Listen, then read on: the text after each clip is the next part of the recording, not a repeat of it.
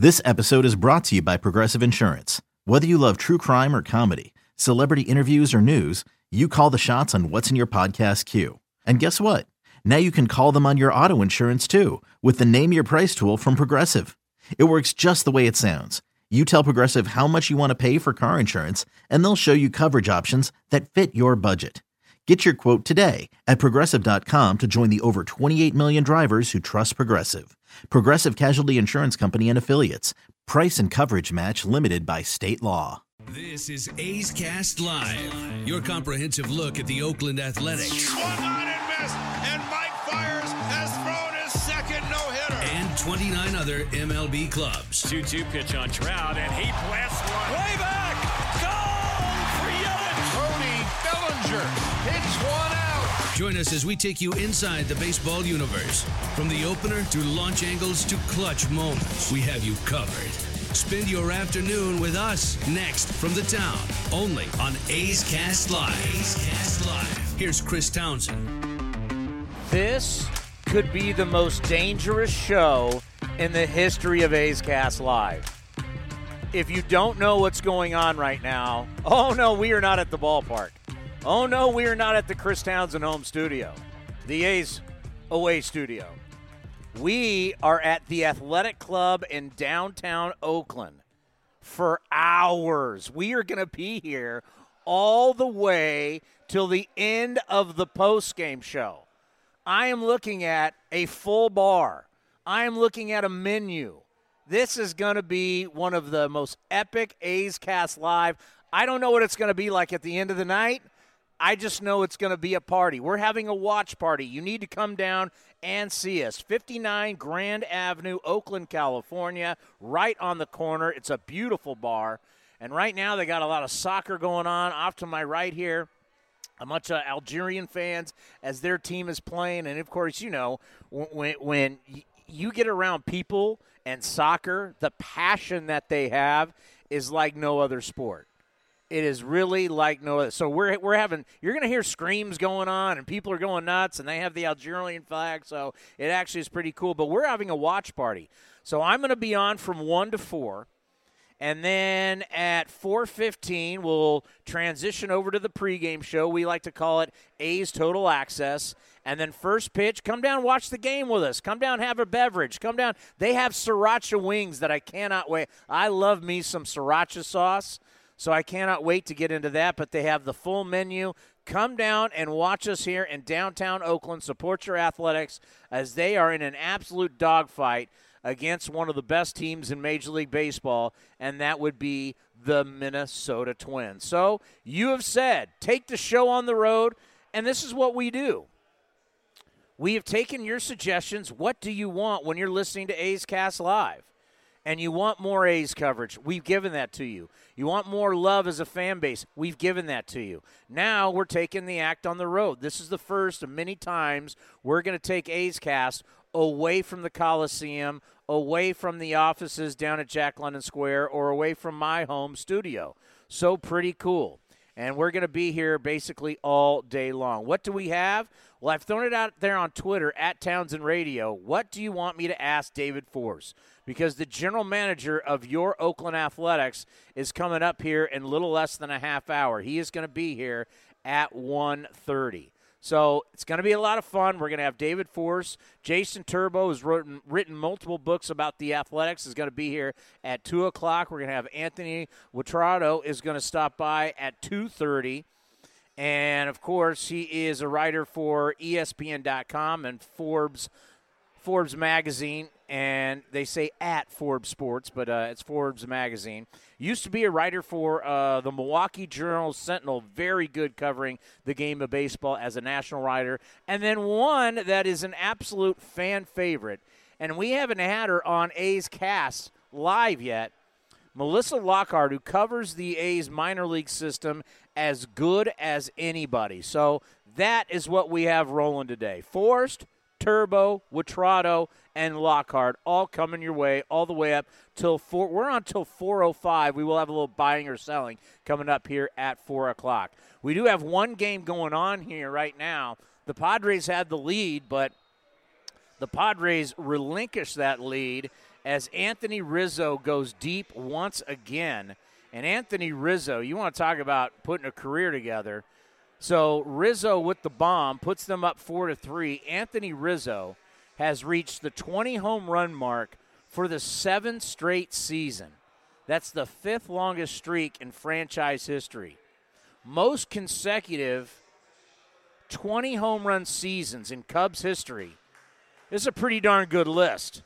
Hall of Famer Billy Williams did it 13 times. And once again, that's consecutive. Sammy Sosa did it 12, should be in the Hall of Fame. Ron Santo did it 9. Ernie Banks, the Hall of Famer, 8. So when you're in that kind of company of Billy Williams, Sammy Sosa, Ron Santo, Ernie Banks, that's some pretty big stuff for Anthony Rizzo. Plus, we got soccer games going on, and we'll start having more baseball games happening as we get rolling. All right, a couple things that I want to get into today. Things kind of changed for me. And we'll get into the A's and the bullpen. And if you heard the postgame show last night, the bullpen had been better, no question. You know, we had some pretty tremendous stats about what the A's have been like lately, this run that they've been on that has been absolutely unbelievable, where they had the best record in baseball dating back to June 19th. And the pitching really, and the starting pitching had really been so good for the Athletics. But you have to look at it for the entire year. And the entire year, the bullpen has not been great. It just is what it is. And adding up the numbers, it really tells you a lot. And I'll get into those numbers. The bullpen numbers of last year versus this year, dramatically different when you talk about blown saves and you talk about losses. And we still have 2.5 months to go.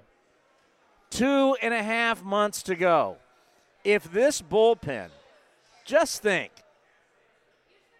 if this bullpen had been half as good as it was last year, what the team's record would be. Right now it's 55-42. What do you think it would be if they didn't have all these blown saves? Just had half the blown saves.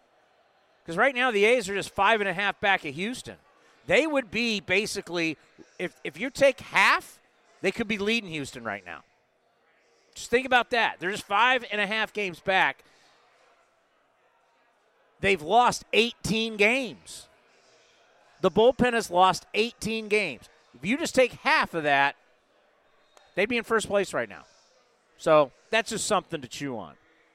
But I do have to talk about what everybody's talking about in baseball. And I love me some Aaron Boone. If you've listened to me long enough, you know I'm not a Yankee person. I absolutely can't stand the Yankees. But Aaron Boone, who I've gotten to meet because of our buddy Roxy Bernstein, who's good friends with him, and when he was doing playoff games in Oakland, he's a hell of a guy, a really, really nice guy. The Boone family actually, his granddaddy and his daddy, his dad, Bob Boone, went to my high school. And actually, his dad, Ray Boone, scouted me in high school. So the Boone family's been around for a long time in baseball. But Aaron Boone, he went off last night. And he now has gotten a 1-game suspension. But it's one of the epic rants we have ever heard from a manager. And it was absolutely dead on. Bad pitches. It's a rookie umpire. And he comes out and he lays into this rookie umpire. It is unbelievable. The young umpire is Brennan Miller. And he makes he makes a bad call on Brett Gardner. And then after a bad strikeout call to Brett Gardner, he has one of the most, his temper is legendary. He comes back to the dugout. We've already seen him this year. You know, he's a lefty, throw his helmet up against the back rack, and the helmet shoots back and hits him in the face. This one, he comes back and starts doing the traditional hit the bat rack with the bat. But then there's the roof of the dugout, he starts taking his bat and ramming it up the roof of the dugout, and the roof of the dugout starts moving. It's like this guy's insane. He's going to break the dugout. And the whole time, no one looks. They know that's how he is. No one says anything. And then the bad pitch to LeMahieu after that, and LeMahieu looks back at the umpire. He's like, what are you doing?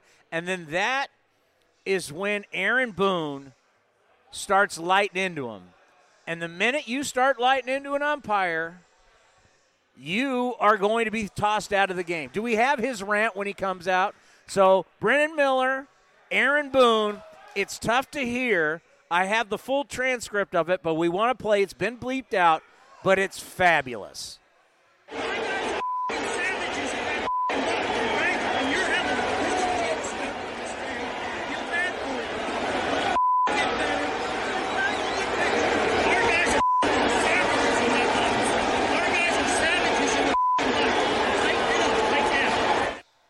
Okay, the main thing is you hear savages. Now, here's the deal. When you have a saying, do you copyright that?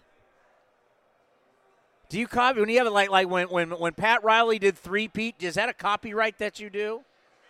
I'm looking at a bunch of millennials and they're like, copyright? What the hell does that mean? It's either it could be a trademark or a copyright. Look that up, Joey. Look that up.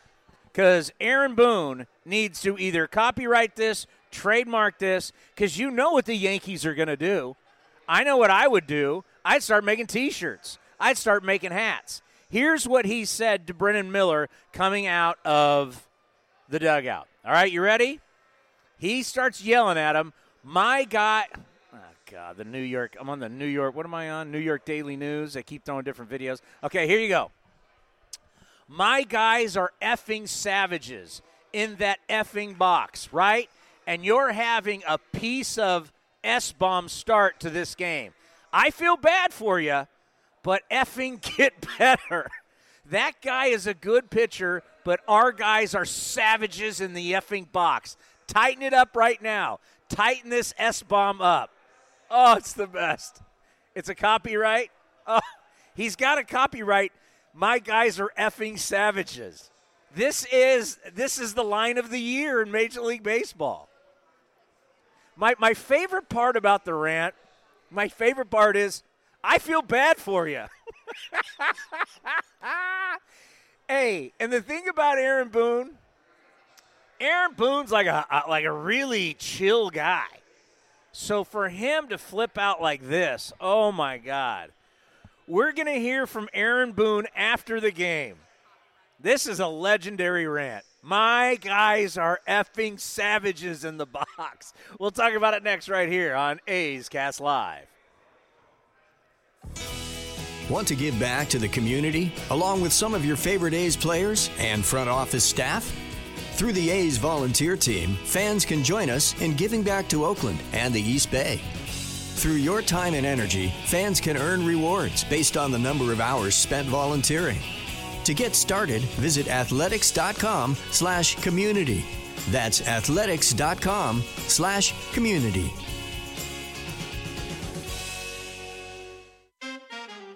This summer, our hats are off for you, A's fans.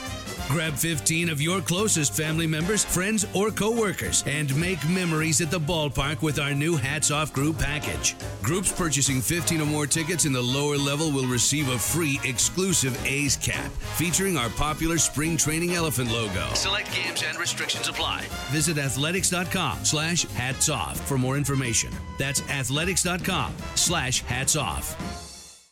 Next time you come to the ballpark, bring your glove, your favorite hat, and new this year, your running shoes. That's right. With the new A's Stomping Ground, you can lace them up and test your speed against the likes of Ricky Henderson, Marcus Semien, and others in this great new interactive play space. This new spot in the ballpark has been a huge hit with kids, families, and even elephants, as the new area has great stomper and elephant statues throughout. Plus, there are fun games, activities, and even a full bar to enjoy at every home game. So grab your tickets to the game, lace up those shoes, and head to right field to enjoy the ballpark in style with the new A's Stomping Ground, a free area for kids and families. Visit athletics.com/stomping ground to learn more about yet another fun new place at the ballpark. That's athletics.com/stomping ground. See you at the A's Stomping Ground today. If you love chicken pies and a dynamic menu, then you're going to love the Chicken Pie Shop of Walnut Creek. You have to try their world-famous chicken pie dinner, which has been served in Southern California for 80 years. That's the Chicken Pie Shop right off Main Street in downtown Walnut Creek, located at 1251 Arroyo Way. Parking's easy, perfect for events, daily drink and food specials, and best of all, great food. Check out their menu at chickenpieshopwc.com. That's chickenpieshopwc.com, right off Main Street, Walnut Creek. Want to take home half of the 50-50 pot? This season, you'll have even more opportunities to test out your luck. The Oakland A's Community Fund will host a 50-50 raffle at every home game in 2019. Tickets are sold from gates opening through the last out of the 6th inning, from raffle sellers or at the kiosk at Section 217. The winner will be announced in-game and will receive 50% of the jackpot, with the remainder benefiting the Oakland A's Community Fund. Learn more at athletics.com/raffle. Now back to A's Cast Live. Here's Chris Townsend. If you're looking for a great place to have lunch and to have a little libation, we're at the Athletic Club here in downtown Oakland. Would this be considered downtown? Right? I mean, we're not exactly downtown. We're pretty, yeah. I got to tell you, every single time I drive by Lake Merritt, I just always go, wow, this place is beautiful. And I've been very fortunate to do stuff around here, as I hosted 2 straight Golden State Warrior Championship parades not far from here down on Lake Merritt. It's beautiful. It absolutely, and we have a gorgeous day, but we're going to be watching A's baseball here as the soccer. How much of this? Oh, wow, they're deep into this game. Who is that? Who's Algeria playing? Do we know? Oh, wow. See, I can barely see. The soccer game is I just know I have my Algerian brothers over here to my right watching the game. Senegal? Oh, when you ever get Senegal and Algeria going after it, you know that's not going to be an easy game.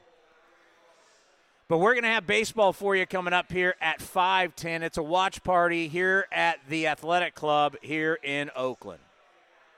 So everybody is talking about Aaron Boone and his rant and how he backed his players. And that's the thing about managers, and this is going to take me a little bit later into robo-umps. I am so excited about what I heard on ESPN. I can't tell. It's like the most excited I have been about baseball in years. Some of you are going to hate it, but I'm going to explain to you why in the end you'll love it, and it may be the best thing ever for the history of baseball. Things change. Baseball's a business. Everybody thinks it's a sport. No, it's a business. Businesses evolve, and baseball is going to evolve very soon, and I cannot wait. But let's hear from Aaron Boone after the game, after he was tossed by Brennan Miller, the rookie umpire. Just a big game, and I just felt like some things weren't going our way there early, and just wanted it to be, I felt like it needed to be known, and nothing more than that. Do you feel like that fires up your team when they see the way you react and kind of go to bat for them? I don't know. I feel like we always play fired up and inspired, and so I don't necessarily think anything like that. We came out focused today. We knew we had a tough matchup and got a big one here in the first. And he explained his use of the word savage. I always just want our guys, I talk to you guys all the time about controlling the strike zone and make it hard on the pitcher all the time. And that's something that those guys take a lot of pride in as a lineup, making it, you may have your way with us, you may have success against us, but I want you to feel us. And they take that on every game, and it usually serves them well. Are you kidding me? You'd run through a wall for that guy after he does something like that. And, oh, by the way, That was a doubleheader. That was a doubleheader right there. And what's funny about the game is after that, after the LeMahieu bad call and Aaron Boone goes ballistic, the strike zone changed. Brennan Miller got better, and then Brennan Miller called some strikes balls. Another issue that we have in Major League Baseball. The manager comes out screaming at you, he's a human being. Oh, we love the human error. I'm over human error. Because Aaron Boone went out and chewed his his you know what. He changed his strike zone. He changed how he was calling the game. He was influenced by the manager. He's supposed to call a strike zone based off what he sees for both teams. But he changes it because the numbers proved it out. I can get those numbers for you, but the numbers proved out. And he started calling some pitches that were strikes, that were shown as strikes. You know, the strike percentage, they were shown as strikes, but he called them balls. And the Yankees would sweep the doubleheader. 6-2, 5-1. Do we have a score? Do we have a score? My Algerian brothers over here are going nuts. I can't see exactly what is going on. And for the New York Yankees, this is just utter dominance over the Rays. The Rays just cannot beat the New York Yankees in New York. It is just unbelievable. The Yankees have absolutely dominated them. Yankees have won 32 of their – this is going into this game, into this double dip. The Yankees have won 32 of their 43 games versus the AL East this season, including 10 of 15 versus the Rays. So make that now 12 of 17 they've won from the Rays. The Rays they pucker when they get into Yankee Stadium. And their pitching staff, they get into Yankee Stadium and they just can't get anybody out. And so right now they have opened up an 8-game lead the Yankees have in the American League East. Cleveland is 4 back of Minnesota in the Central. A's are 5.5 back against the Houston Astros. The Nats are 5.5 back against the Bravos in the NL East. In the NL Central, Milwaukee just 2 back. And then, of course, the biggest lead of them all is the Los Angeles Dodgers. Have a 14-game lead over the Snakes. Giants with a win in extra innings. They win again, but they're 15.5 back. And something we'll get into a little bit later is this wild card. Remember, once again, businesses evolve, right? And you need to evolve, and you need change. And you cannot listen, as a baseball fan, you cannot listen to the old guard anymore. And a lot of the old guard are broadcasters. You can't listen to them. It's not their fault. They've been brought up a certain way. They don't like any kind of change. They don't want anything to change. They want the game to be like it when they were little kids and when they were coming up as broadcasters. But the bottom line is they're wrong. You can't they didn't like the wild card. They didn't like the expansion of the playoffs. They didn't like anything. They didn't like interleague play. All of it has been wonderful for our game. And when you look at wild card, you look at, and I'm not picking on my fellow broadcasters. It's just, and it's also the writers too. But you know what? I think the writers have adapted. As we say all the time on this program, we're the Oakland A's. Go watch Moneyball, Brad Pitt, adapt or die.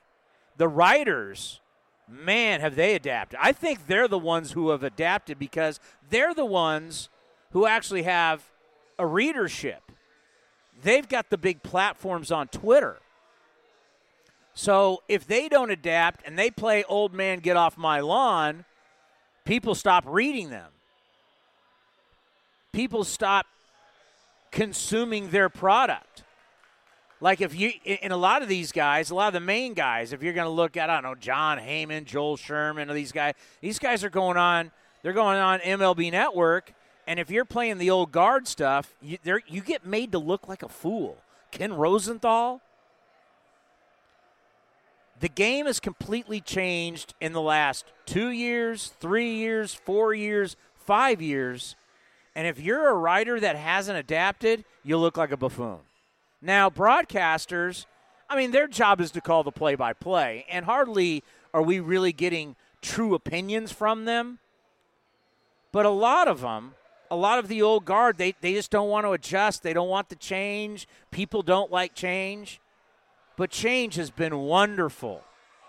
And later on, because we're going to go to David Forst here in moments, the wild card's fascinating this year. I mean, literally, these teams are up against a wall right now. What do we do? What do you do if you're Arizona? What do you do if you're San Francisco? Because right now, you've got zero shot of winning your division. If you go to FanGraphs, you go to any of these websites that give you the probability of you making the playoffs, they all say you don't have a shot, right? 538, which does a great job predicting elections, and I think they're better than FanGraphs. I'll give you an idea what I'm talking about. So for the Giants to make the playoffs, just to make the playoffs, 538 has 6%.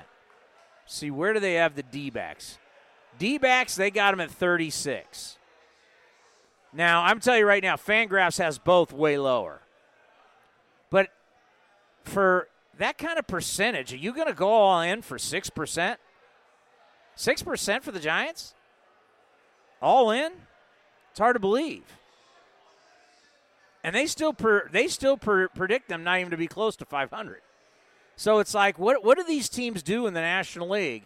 Because the National League wildcard race, wow, it's crazy. It really – the only team that you can officially say has no shot in the National League is the Marlins. Look how many teams that is. That's Washington, Milwaukee. I'm just going to go in order because Washington is your leader in the clubhouse, followed by Milwaukee. So it goes Washington, Milwaukee, St. Louis, Philadelphia, Arizona, San Francisco, Colorado, San Diego, Pittsburgh, the New York Mets, and the Cincinnati Reds. That's what? 1, 2, 3, 4, 5, 6, 7, 8, 9, 10. There's 11 teams in the National League that can honestly say they are still in the NL wild card.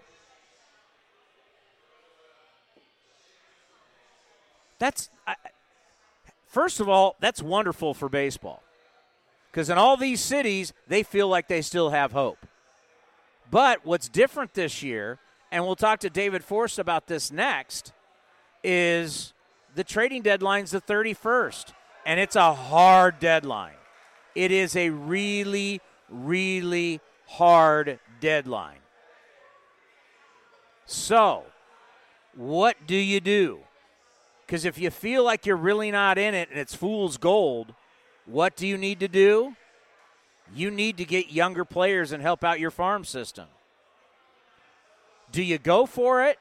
Do you sit back? And that's what's probably making it tough for guys like David Forst. Because David Forst and Billy Beane are buyers right now. There's way more buyers than sellers. And everybody's waiting on, are the Padres going to be sellers? Are the Snakes going to be sellers? Are the Giants going to be sellers? You have so many of these National League teams. Are the Rockies going to be sellers? Bullpen arms that are out there. Are the Mets going to be sellers? What about the Pirates and their closer? Are they going to? So you're waiting. Are you selling or you're not? Because these teams seem to not be sure. We're going to do that and much more with the GM of your Oakland Athletics. This is the only place you get the David Forst Show. You want to hear from your GM of the Oakland Athletics? You got to come right here on A's Cast Live. He will join us next. Want to add to your collection of A's memorabilia but can't make it to the Coliseum? During every weekend home series, the Oakland A's Community Fund will hold a digital silent auction through the MLB Ballpark app. You can bid on rare memorabilia items, including baseballs, jerseys, bats, game-used equipment, and autographed items. Proceeds from the silent auction benefit the Oakland A's Community Fund and its initiatives in the community. Download the app at athletics.com/ballparkapp. Looking for the latest on the A's minor leagues? One of the latest additions to A's Cast is The Farm. A look around the minor leagues with interviews, updates, and profiles on the future A's tearing up the minors. Two of baseball's most iconic franchises go head-to-head beginning on Tuesday, August 20th. Here comes the judge. As the New York Yankees come to the town to take on the A's. He hits a Judgian blast into the right field seat. Don't miss out on Aaron Judge, Gary Sanchez, and the rest of the Bronx Bombers as Matt Chapman, Chris Davis, and the swinging A's look to defend their home turf. Miraculous comeback by the A's in the ninth, and the A's have won the game. Games 1 and 2 begin at 7:07 p.m. with the final game of the 3-game series beginning at 6:37. Don't miss out on your chance to see the next chapter of this rivalry between two of Major League Baseball's most historic teams. The New York Yankees have won the 2018 Wild Card game, an abrupt end to a remarkable season for the Oakland Athletics. As the A's seek revenge. Get your tickets today at athletics.com/tickets. Athletics.com/tickets. Looking to understand what makes the A's tick? With weekly shows with manager Bob Melvin and general manager David Forst, now you get the inside scoop into the green and gold. Download A's Cast today or head to athletics.com/podcast to get started. The future is bright in Oakland and the East Bay. 15,000 local youth baseball and softball players are participating in the Future A's program, presented by Kaiser Permanente. The club's new initiative provides complimentary jerseys and hats to local youth baseball and softball leagues. Teams also receive additional benefits and support, including development clinics, tickets to A's games, and more. Visit athletics.com/future for more information. Now back to A's Cast Live, broadcasting from the town. Here's Chris Townsend.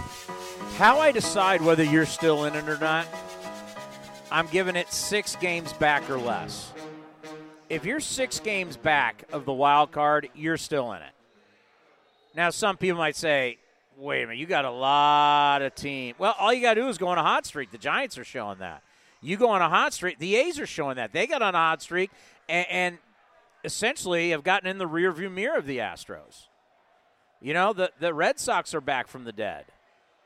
So I'm going to count, there's 11 teams in the National League, and there's 6 teams in the American League who you can say all still have a shot at the wild card. And divisions can still be won. You can still creep up. I think the only team that you can say for sure has got their division wrapped up unless something historically goes bad is the Dodgers. Everybody else is in shouting distance. Everybody. I think the Rays could still make up. Cleveland can. The A's only 5.5 back. I mean, everybody's got a shot. Do we have them?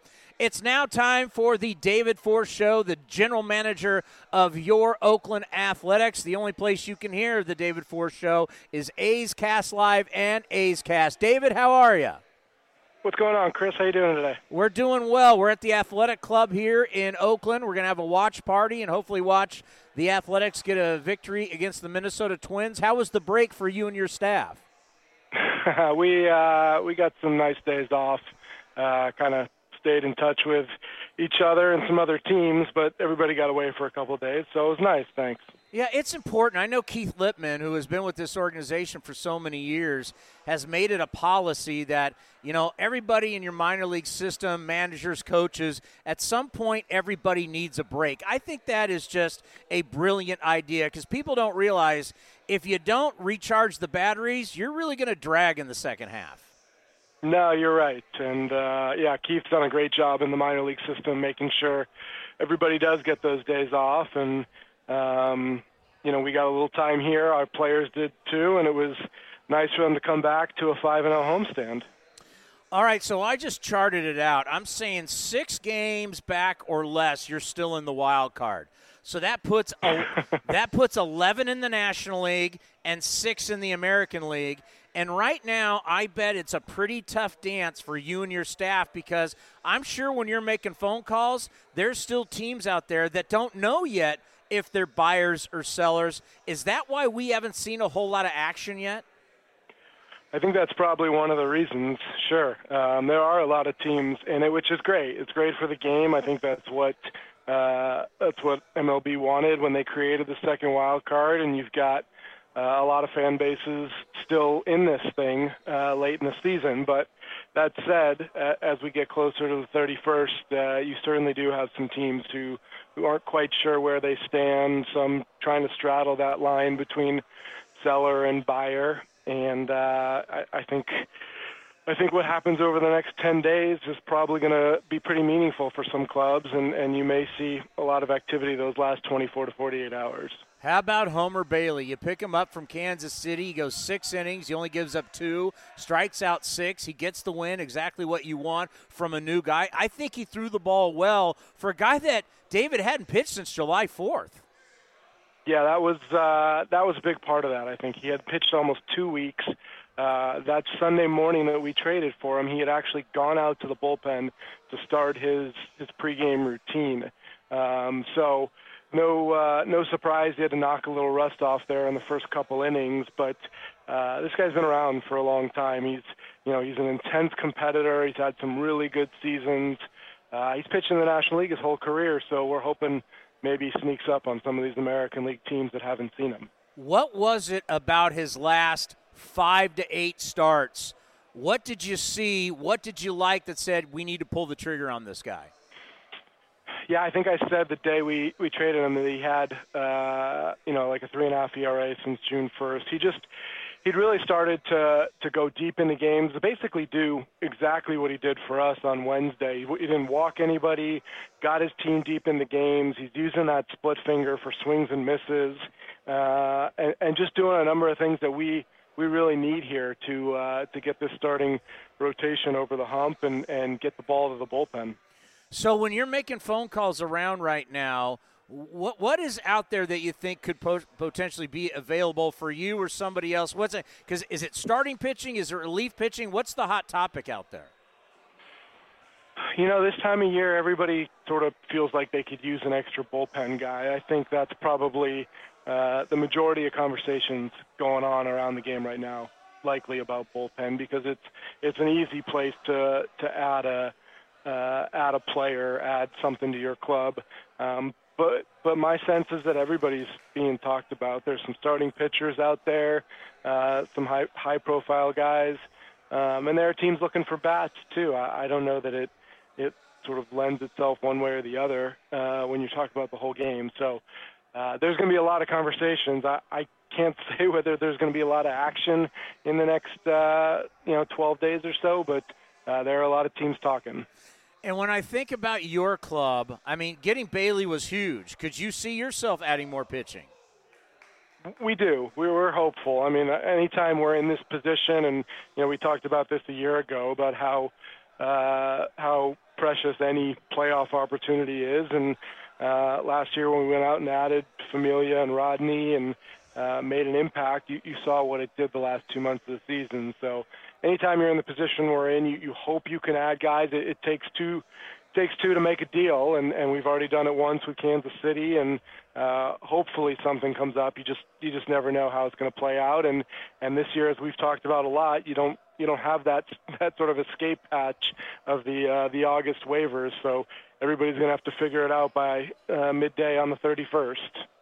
David, I found something out today that I didn't know about, that back in 1986, they changed the deadline from July 15th to the 31st.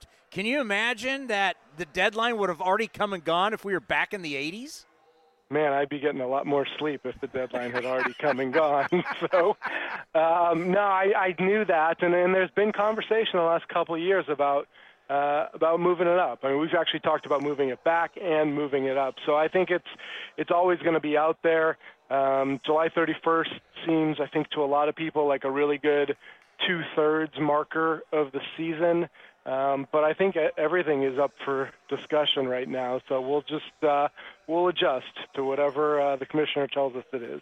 I get so many questions about the young guys who are coming back from injury. So let's just go over a couple of these guys of what you think they might be able to do. And some guys might not be able to help until obviously next year. A.J. Puck keeps coming up, and I know we've talked about this. Are you sold on him just being a starter when he comes up, or for this year when he comes up, could he help you out of the bullpen? I think A.J. for 2019 is going to stay in a relief role. We've seen how difficult it is at times for guys to come back in season from Tommy John. Chris Bassett just got over it a couple of years ago and pitched out of relief the first season he was back. So A.J. is now pitching in Midland. He had made a couple outings in Stockton. He's with Midland. We're hoping to get him to Vegas here sometime soon, but we'll keep him in a relief role now and basically just listen to how his elbow and his arm feels in terms of when we get him out there. But I watched him throw 2 really good innings in Midland the other night, and I think if he stays on track, relieving in the big league sometime this season is certainly a good possibility. How about Jesus Luzardo? Jesus is back to throwing the ball down in Arizona, and the plan for him is to get him stretched back out as a starter. So we don't have a time frame yet for when he gets back into games, but his throwing has gone well. I believe he's out to 120 feet down there, and hopefully gets on the mound for a bullpen here pretty soon. And then we have Sean Manaea. We could just do this all day. All day. Sean pitched 3 2/3 in Stockton last night. Felt great. Got up to 65 pitches, and he'll head to Vegas for his next start. Hopefully, get him up to 75, 80 pitches. So you're looking probably at a few more rehab starts for him. But early August, I think there's a chance Sean will be ready for us. Oh, that is great news. And I'll only do one more, Jarrell Cotton. Yeah, I knew there was someone else. Jarrell's pitching out of the pen. Again, every rehab is different, though Jarrell had the Tommy John just like A.J., and then unfortunately was set back by the hamstring injury. But Jarrell's pitching out of the pen, 93, 94 for Vegas. We've seen the changeup. He's throwing breaking balls, so we got to get him on track as a reliever. But he's not that far away either, so more help could be on the way. How much is Chris Davis gutting it out right now? That's a good question. As much as we've seen Chris do over the past few years, and as special as we know he is, you have to assume something's bothering him. He's not going to say anything. He wants to be out there. He wants to help his teammates, and he's still, he smoked that ball down the third baseline yesterday. He still has the ability to put the barrel on the ball and help us. Obviously, we haven't seen the ball go out of the park in a while, so I think once Chris gets closer to 100%, I think we'll see the ball jump the way it used to. We know the bullpens play so huge in the postseason, and they pitch a lot of the high leverage innings, basically from the 5th inning on, unless you have a starter that is real hot. And I just think if you could somehow get Trinan and Trevino going again, mixed with Liam, boy, that would be a really scary 3-headed monster right there. It's just the big question, how do you get TNT going again? Yeah, we've been lucky that guys have stepped up, and we've talked about this at various times when guys get hurt, or when Frankie got suspended. We talked about guys stepping up, and Liam and Sori has thrown the ball great, and Petit has been lights out. Unfortunately, just made the bad first pitch last night and got beat, but Yasmiro's come in some big spots the last couple of weeks and really helped out. So it's great to see other guys step up. Blake and Lou are obviously going through some stuff right now, trying to figure it out. Before last night, Lou had a couple good outings in a row. So, what's nice, though, is that both guys, the velo's there for both guys. Both guys are 97 to 99. I think Lou hit 100 last night. So you know the stuff is there. They're feeling good. we just got to get them back on track. And if we do, like you said, with the way the other guys in the bullpen are throwing the ball, you've got 4 plus 5 innings or so there, just about every night. So that'll be a good feeling for Bob going down the stretch. And let's end on this. I saw a great article by Buster Olney, who's talked to a lot of executives, and we've actually dabbled in this, you and I, about trying to judge talent right now, not only at the big league level, pitchers and hitters, but also at the AAA level, which would also make me think about trades now or arbitration next year, free agency next year. With the ball doing what it's doing, going further than ever before, how tough is it to evaluate talent at the big league level and AAA right now for you guys? Look, it's a different environment for sure. And with AAA using the Major League ball for the first time, I think we've seen some offensive numbers that are off the charts. But that said, everybody's in that same environment. Everybody's using the same baseball. So, I think I saw somewhere Paul Blackburn has a 4.6 ERA, but he's like 6th in the PCL among starting pitchers. So you have some context. You see how well he's pitching. I think as far as arbitration and some of that, historical stuff, that we'll leave that to people to figure out. But we're evaluating guys for trades, evaluating guys to move up and down from the big leagues. I think we know everybody's dealing with the same baseball right now, and you just you kind of have to put that into context. But it's different. It's a different game. I mean, we hit 6 homers here on Wednesday, and that's how you got to win games now. You got to get the ball up in the air and get it out. And fortunately, right now, our offense is well suited to that. So I hope it continues. Well, I've stolen it from you. Ball goes far, team goes far. And I stole it from somebody else, so we better figure out who to give credit to when we're both using that. So, but yeah, we'll stick with that mantra. Unfortunately, the team we're playing the next 3 nights is the best in the game right now at hitting the ball far, and they showed us last night that they can do it. So we'll try and scratch out a few wins here before heading into Houston. Great stuff. Have a wonderful weekend, and we'll talk to you next week. All right, Tony. We'll see you at home next week. David Forst Show right here exclusive on A's Cast Live and A's Cast. Boy, a lot to go over there next right here on A's Cast Live. Live from the Athletic Club here in Oakland. Come down to see us. We're going to be here all day till the end of the game and even the postgame show. On Thursday, August 1st, grab your favorite air hockey t-shirt, tie your bowling shoes, and unleash your inner child at the 2nd Annual Oakland A's Game Night, presented by Chevron. Game Night will take place at Plank in Jack London Square and is available for all fans 21 years and older that purchase a ticket for the event. Activities include bowling, bocce ball, air hockey, video games, and unlimited food and non-alcoholic beverages. Head on over to athletics.com/game night to select the ticket package that works for you. Game night will begin at 5:30 p.m. following the A's afternoon game against the Milwaukee Brewers. Come show off your best bowling pose or run up the air hockey score on your favorite A's player. All proceeds from the event benefit the A's Community Fund. Game night, Thursday, August 1st at Plank in Jack London Square. For more information, visit athletics.com/game night. That's athletics.com/game night. It's time to grab your reserved space in the popular Connie Mack Club. The club space gives your group a private area located in Shibe Park Tavern for the entire ball game. The Connie Mack Club features access to outdoor seating and includes a pre-game buffet filled with our highest-end food package. This area of the ballpark is perfect for 30 to 50 guests to kick back, relax, and enjoy the game. For more information about the Connie Mack Club and other group offers, visit athletics.com/groups. The future is bright in Oakland and the East Bay. 15,000 local youth baseball and softball players are participating in the Future A's program, presented by Kaiser Permanente.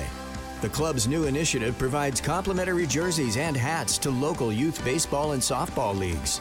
Teams also receive additional benefits and support, including development clinics, tickets to A's games, and more. Visit athletics.com/future for more information. Free parking, free drinks, and maybe even your favorite A's players flying into your lap. The Field Box is a great way to entertain clients or enjoy a game with your family and friends. Located next to each dugout. Now is your time to get in on the action right from the field.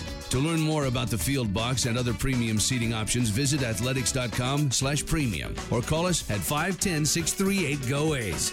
That's 510-638-4627. 510-638-4627. Want to take home half of the 50-50 pot? This season, you'll have even more opportunities to test out your luck. The Oakland A's Community Fund will host a 50-50 raffle at every home game in 2019. Tickets are sold from gates opening through the last out of the 6th inning, from raffle sellers or at the kiosk at Section 217. The winner will be announced in-game and will receive 50% of the jackpot, with the remainder benefiting the Oakland A's Community Fund. Learn more at athletics.com/raffle. This is A's Cast Live, your comprehensive look at the Oakland Athletics. Swung on and missed, and Mike Fiers has thrown his second no-hitter. And 29 other MLB clubs. 2-2 pitch on Trout, and he blasts one. Way back! Goal for Yelich! Cody Bellinger hits one out. Join us as we take you inside the baseball universe. From the opener to launch angles to clutch moments, we have you covered. Spend your afternoon with us next from the town, only on A's Cast Live. A's Cast Live. Here's Chris Townsend. You know, Joey, our producer today, is one of the brain trust of what we do here media-wise and broadcasting-wise. You're lucky, because normally I would be, I'm not talking until the beer's in front of me. You're lucky we're being here all day. Otherwise, I would have been like, there's no show until the beer shows up. As you're sitting there smoking down a chicken sandwich and I only have coffee, something's wrong here. See, that's the thing with the A's. I got to work all day long and everybody else boozing, libations, having fun. And I just like keep dancing, keep shaking it, Townsend. It's not right. It's not right. All right, Jason Turbo, the great author and A's historian, is going to join us coming up here at the top of the hour. That's a change in A.J. Puck, by the way. And my buddy Keith brought this up, and he does the A's Fan Radio on the podcast, because the last, I think it was like 2 weeks ago or 3 weeks ago, David said when Puck comes up, he's a starter, if you remember that. But then I talked to Bob Melvin on the Bob Melvin Show, and Bob Melvin talked about how, oh, hey, listen, we are pitching him every 2 days. I said, okay. I mean, things change. And then now we got confirmation that when Puck comes up, he's going to be a reliever. But how that works, he's not going to be like the Iron Man guy, right? He's not going to be like Miller, like what Miller did for Cleveland. That's not going to happen. He's going to be probably a guy that you throw, needs a few days, then he throws, give you 2 to 3 innings. Once again, this is a precious arm. And Tommy John surgery, you do not mess with the protocol. You just don't. They now have figured it out, and it's not foolproof, but they have figured it out. Time is your friend. Too many times over the years, we rushed guys back in every sport. Knee injuries, Tommy John surgery, shoulder surgery. And the doctors have always preached patience and time. Something's going on in the soccer game. I have no idea. You realize I've never played soccer in my life. Yeah. Never. But twice I got thrown under the bus by my wife. Once she tried to sign me up as the ref in soccer for my kids' league when they were in soccer. And I went, what are you doing? She goes, you can't do that. You're a sports guy. I'm like, I've never played soccer. I never even watched soccer. The only soccer I watched was indoor soccer when I was growing up in San Diego. It looks like Algeria has won. My Algerian brothers as we celebrate. Can you hear it? The athletic club is rocking. And we got the Algerian national anthem being sung now. It's a great day for Algeria. That's right, boys. Don't worry, we'll have A's baseball coming up here in just a little bit. So they're pretty excited. Algeria with the win over Senegal.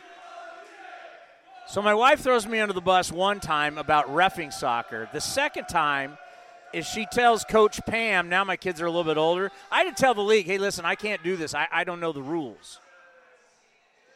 Second time is she told Coach Pam that I had time in the afternoon when I was doing a morning show. And I'm like, are you kidding me? So I actually coached soccer.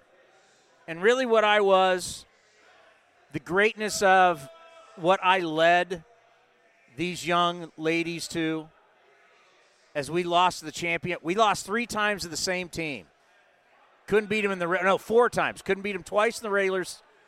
No, it was 3 times. Couldn't beat them twice in the regular season and couldn't beat them in the championship game. We finished in second. But there was 2 things that I was really good at as a soccer coach. High-fiving, positive. I was a high-five, stay positive guy, and passing out the orange slices. I was as good as anybody. My role was very unique. I knew what I was good at. All right, so A.J. Puck will come back as a reliever. Jesus Luzardo coming back as a starter.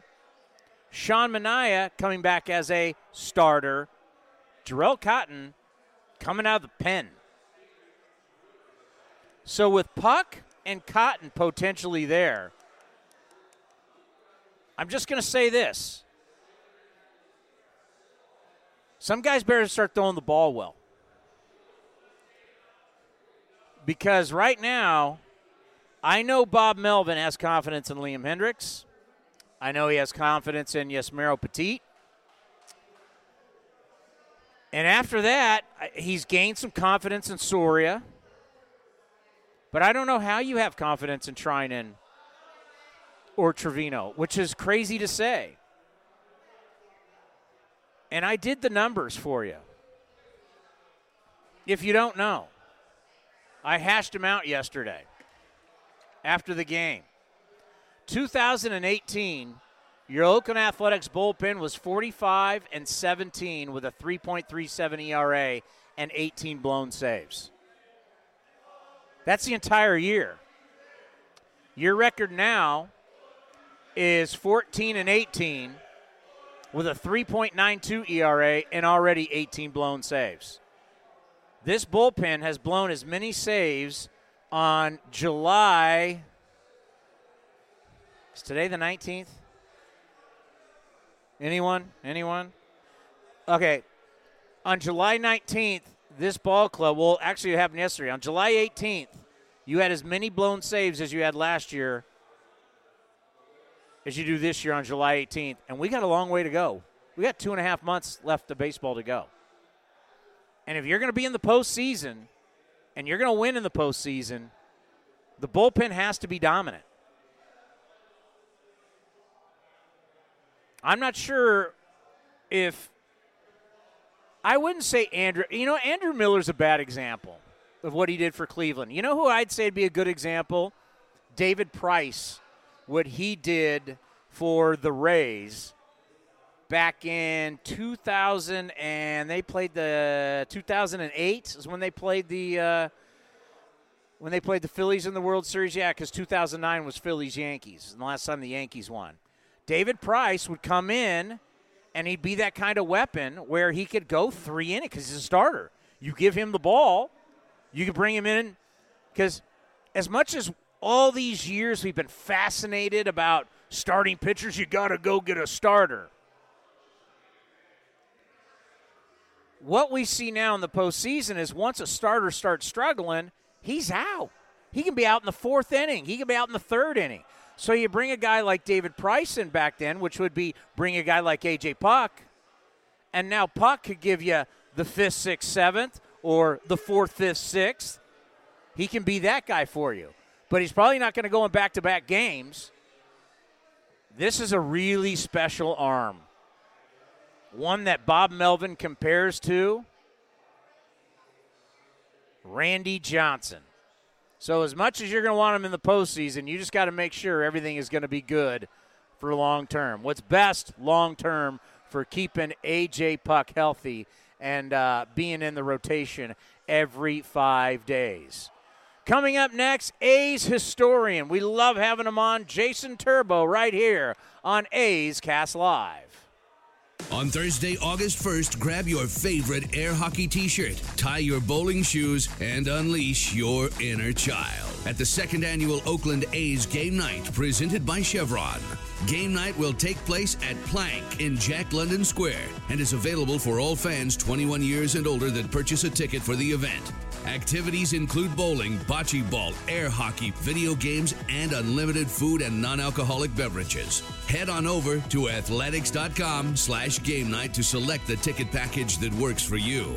Game night will begin at 5:30 p.m. following the A's afternoon game against the Milwaukee Brewers. Come show off your best bowling pose or run up the air hockey score on your favorite A's player. All proceeds from the event benefit the A's Community Fund. Game night, Thursday, August 1st at Plank in Jack London Square. For more information, visit athletics.com/game night. That's athletics.com/game night. Looking for the latest on the A's minor leagues? One of the latest additions to A's Cast is The Farm, a look around the minor leagues with interviews, updates, and profiles on the future A's tearing up the minors. Looking to understand what makes the A's tick? With weekly shows with manager Bob Melvin and general manager David Forst, now you get the inside scoop into the green and gold. Download A's Cast today or head to athletics.com/podcast to get started. The memories are still fresh. The New York Yankees have won the 2018 Wild Card game, an abrupt end to a remarkable season for the Oakland Athletics. Revenge is on the mind. Chris Davis has done it again. The A's look to avenge their postseason elimination at the hands of the Yankees. The series starts Tuesday, August 20th. Grab your tickets today at athletics.com/tickets. That's athletics.com/tickets. Want to add to your collection of A's memorabilia but can't make it to the Coliseum? During every weekend home series, the Oakland A's Community Fund will hold a digital silent auction through the MLB Ballpark app. You can bid on rare memorabilia items, including baseballs, jerseys, bats, game-used equipment, and autographed items. Proceeds from the silent auction benefit the Oakland A's Community Fund and its initiatives in the community. Download the app at athletics.com/ballpark app. Chris Townsend for NestBedding.com. If you've been mattress shopping, you know the cost of a memory foam mattress is insane. And what do you know about the company that makes the mattress and the other one that sold it to you? Check out my friends at NestBedding.com, a local company that actually makes the mattress they sell right here in the USA, which means you get a high-quality memory foam mattress at half the cost, and shipping is always free. I love this company, local business, made in the USA, free shipping. Did I mention their lifetime guarantee? Mattress and bedding needs, go to NestBedding.com. Now back to A's Cast Live, broadcasting from the town. Here's Chris Townsend. I want to give a shout out. One of my favorite bars in Oakland is really not that far from here. It's called the 19th Street Station. Roy owns it. It's one of the last bars you'll ever see where people can still smoke in it. It's crazy, but it's a great spot. Go by and say hi to Roy. 19th Street Station. Good guy. Got a good product. It's an old school bar. I'm old school. That's what I like. I still haven't got into my favorite topic yet today, and we'll do this after Jason. I've got something that really tickles me, and I think is going to absolutely be wonderful. It's going to change the game of baseball. I think there is no question it will change the game of baseball forever, and we will never look back. It will absolutely be phenomenal. And I got two ESPN baseball insiders who are going to back me up on this. It's a coming, and it's going to be fantastic. Once again, we're at the Athletic Club here in downtown Oakland. Come see us. We're going to be here all day. And I truly mean we're going to be here all day. We're taking this baby all the way up to the post-game show. It's the Athletic Club in Oakland at 59 Grand Avenue, Oakland, California. So we're going to do A's Cast Live to 4:05. We'll have A's Total Access. That's our pregame show from 4:15 to 5:05. Then we'll throw it to Target Field. And Ken Korak and Vince Cotroneo will have the game for you. We're having a watch party. There's going to be a ton of A's employees here. Hopefully a ton of you A's fans, when you get off work, come down here and watch the game with us. And then we'll be taking this all the way to the end of our postgame show, which should be anywhere between about 9:30 and about 10 o'clock. So as we wait for Jason, are we struggling, efforting? Okay. That's all right. It is all right. By the way, I saw this, so I get StatHead sends me an email every single day.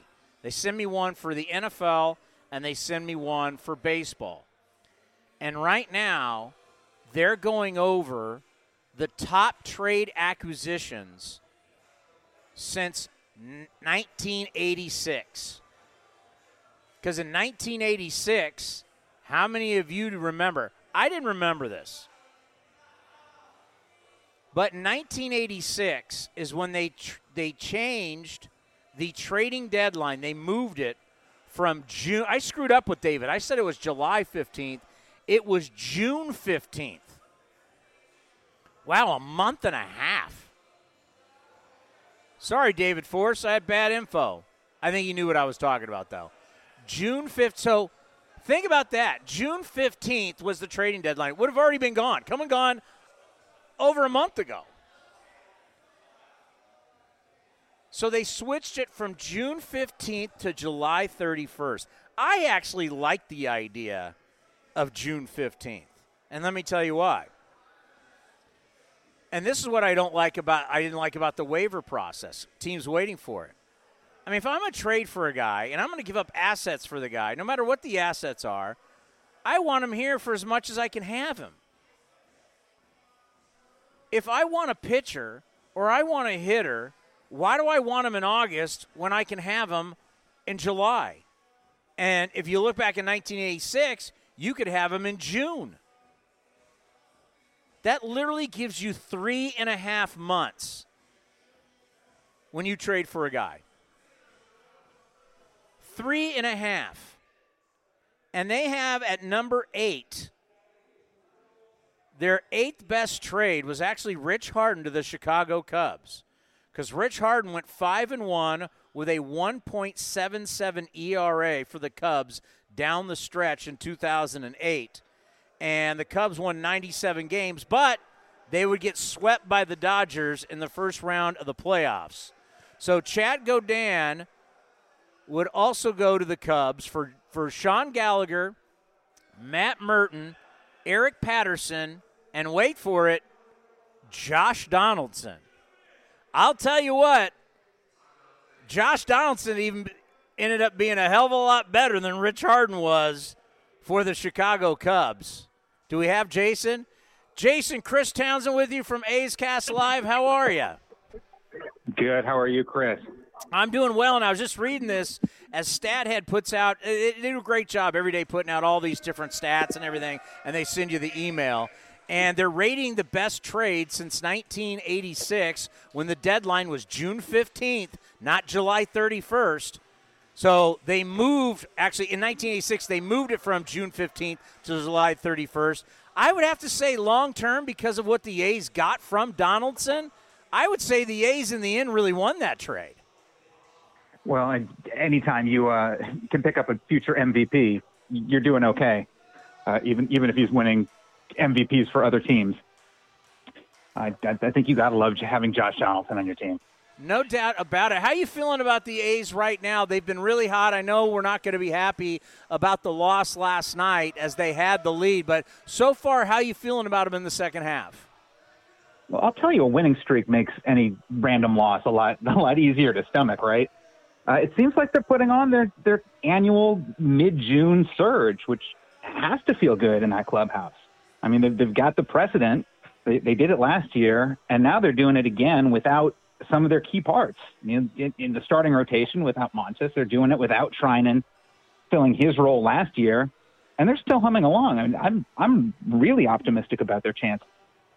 You know, the number one thing I wanted to ask you, and I know it's a very tough question, and no one really has the answer, but it is a real thing. Ever since 2000 and that group of players, and to where we are today, the manager has changed, the coaches have changed, the players have changed, but yet for some reason in this organization, so many years, they get off to a slow start, and then around June and into July, they start turning it on.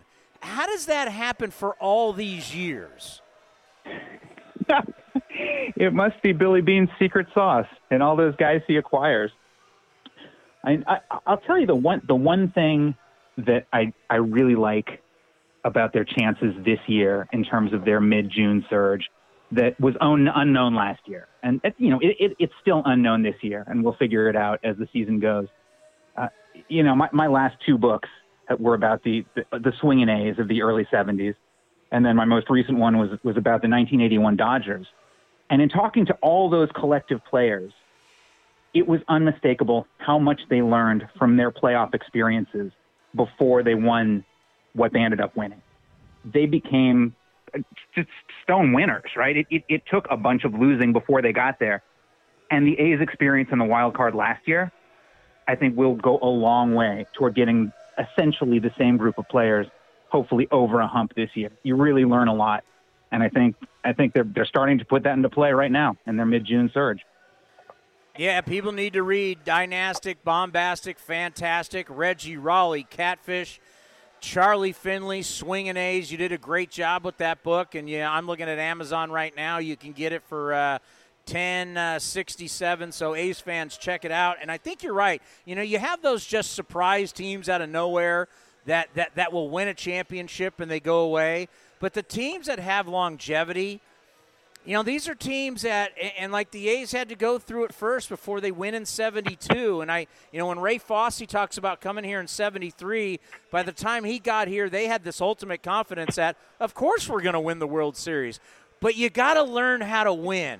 That's what's so interesting about even most sports work that way. You got to learn how to do it in the postseason before you get to greatness. For sure. And I'll even tell you that 1972 victory, the first of the three straight, almost came as a surprise to most of those guys. They were huge underdogs to the Reds. They didn't even totally believe that they could beat them, and they kind of figured it out along the way. They built up their confidence game by game. By the time they won their third straight championship, they didn't have a doubt in their minds that they were going to roll over the Dodgers. So it is a process. And if you look at the A's wild card game last year, they looked overmatched mentally. Like they just weren't ready to take on those Yankees. But I would be shocked if that was the case this year. And what's so different about baseball from that era to where we are today, how you could talk to those old A's teams, and yeah, you had Raleigh Fingers, who's one of the greatest relievers of all time. He wasn't what we grew up with as a standard closer, a guy who just throws in the ninth like Mariano Rivera, who's going into the Hall of Fame. I mean, Raleigh could pitch 3-4 innings, but they really didn't use that many relievers back in the day compared to now in the postseason. It's all about your relievers. Oh, for sure. I mean, baseball's a different game. I mean, you've got openers now, and bullpenning is a verb. Those A's teams carried, I think, 8 pitchers in the postseason. I mean, Catfish Hunter would throw 8 1/3 innings. Raleigh would come in for a couple. They'd have a couple guys at the ready in the pen, and there would just be a bunch of offensive players on the bench. That's how Charlie Finley could carry 3 pinch runners. Right? It's the only way. Yeah, the design of a team to win a World Series just over the years has dramatically changed. But, the one thing that you can say about the A's now, which matches the A's in the late 80s and early 90s and matches the A's in the 70s, defense. Defense always plays. We can sit here and we can talk launch angle. We can talk about all these different things that have changed in baseball. One thing that's never going to change, Jason, is going to be if you play great defense, you got a shot. Absolutely. That is absolutely correct. And that's one of the things I personally love about this team. I mean, you look at how far Marcus Semien has come since he first arrived in the big leagues as one of the shakiest gloves around. And he locks down that position like nobody else now. And they're talking about how three of the four infielders have the highest defensive ratings in the American League. And that's a testament not only to skill, but to hard work and great coaching. And I think that's, as a fan, that's really what I like to see. As a baseball historian, can you think of another case like Marcus Semien where here's a guy that just looked lost at one of the premier positions in the game, one of the toughest positions in the game to play, and all of a sudden now he's one of the best? He went from the worst to one of the best. Can you recall this ever happening in the game of baseball? Not to this degree. I mean, the guy that comes to mind is Steve Garvey, who was a terrible, terrible third baseman, leading the league in errors when he came up. But he only became a good fielder by moving to first base. Right? Semien didn't have that luxury. Like I said, it's hard to root against hard workers. And there's no way you can go from what Marcus Semien was to what he is now without an amazing amount of hard work. And that's admirable. And even if you're not an A's fan, you've got to root for the guy. There's no doubt. If I allowed you to play GM right now, what would you do? What position, what would you strengthen for the A's right now before July 31st? Oh, I think you unquestionably need a top-line starter if you can get him. I mean, that was the big deficiency in the stretch run last season. And they're also looking at it now. With Frankie Montas going down to his suspension, they need to fill that role with as stout an arm as possible. Someone like Marcus Stroman or even Jeff Samardzija. I mean, Samardzija might actually be a possibility, but Madison Bumgarner is the guy I was thinking of. If you can plug in a hole like that, this team seems poised for a pretty deep run. As an A's fan, how much fun is it for you to write about this franchise and write about those great teams in the 70s? Because they were so dynamic. They were such an interesting group. They're really there's only been two franchises to win 3 straight World Series, been the Yankees and the A's. But these guys, they were such an interesting collection of players in a time where baseball was just crazy, and your owner was crazy, but he was crazy good. Yeah, crazy and crazy good. I've said it frequently. Those swinging A's would have been an amazing all-time great baseball story if they had been a last-place team, because there was so much drama and so much kind of intramural warfare between the players and Charlie Finley. But the fact that they not only won 3 straight World Series, but changed baseball. I mean, single-handedly dragged it out of the sport we picture in the mid-1950s and right into the sport we picture in the mid-1970s. It makes this one of the all-time great stories.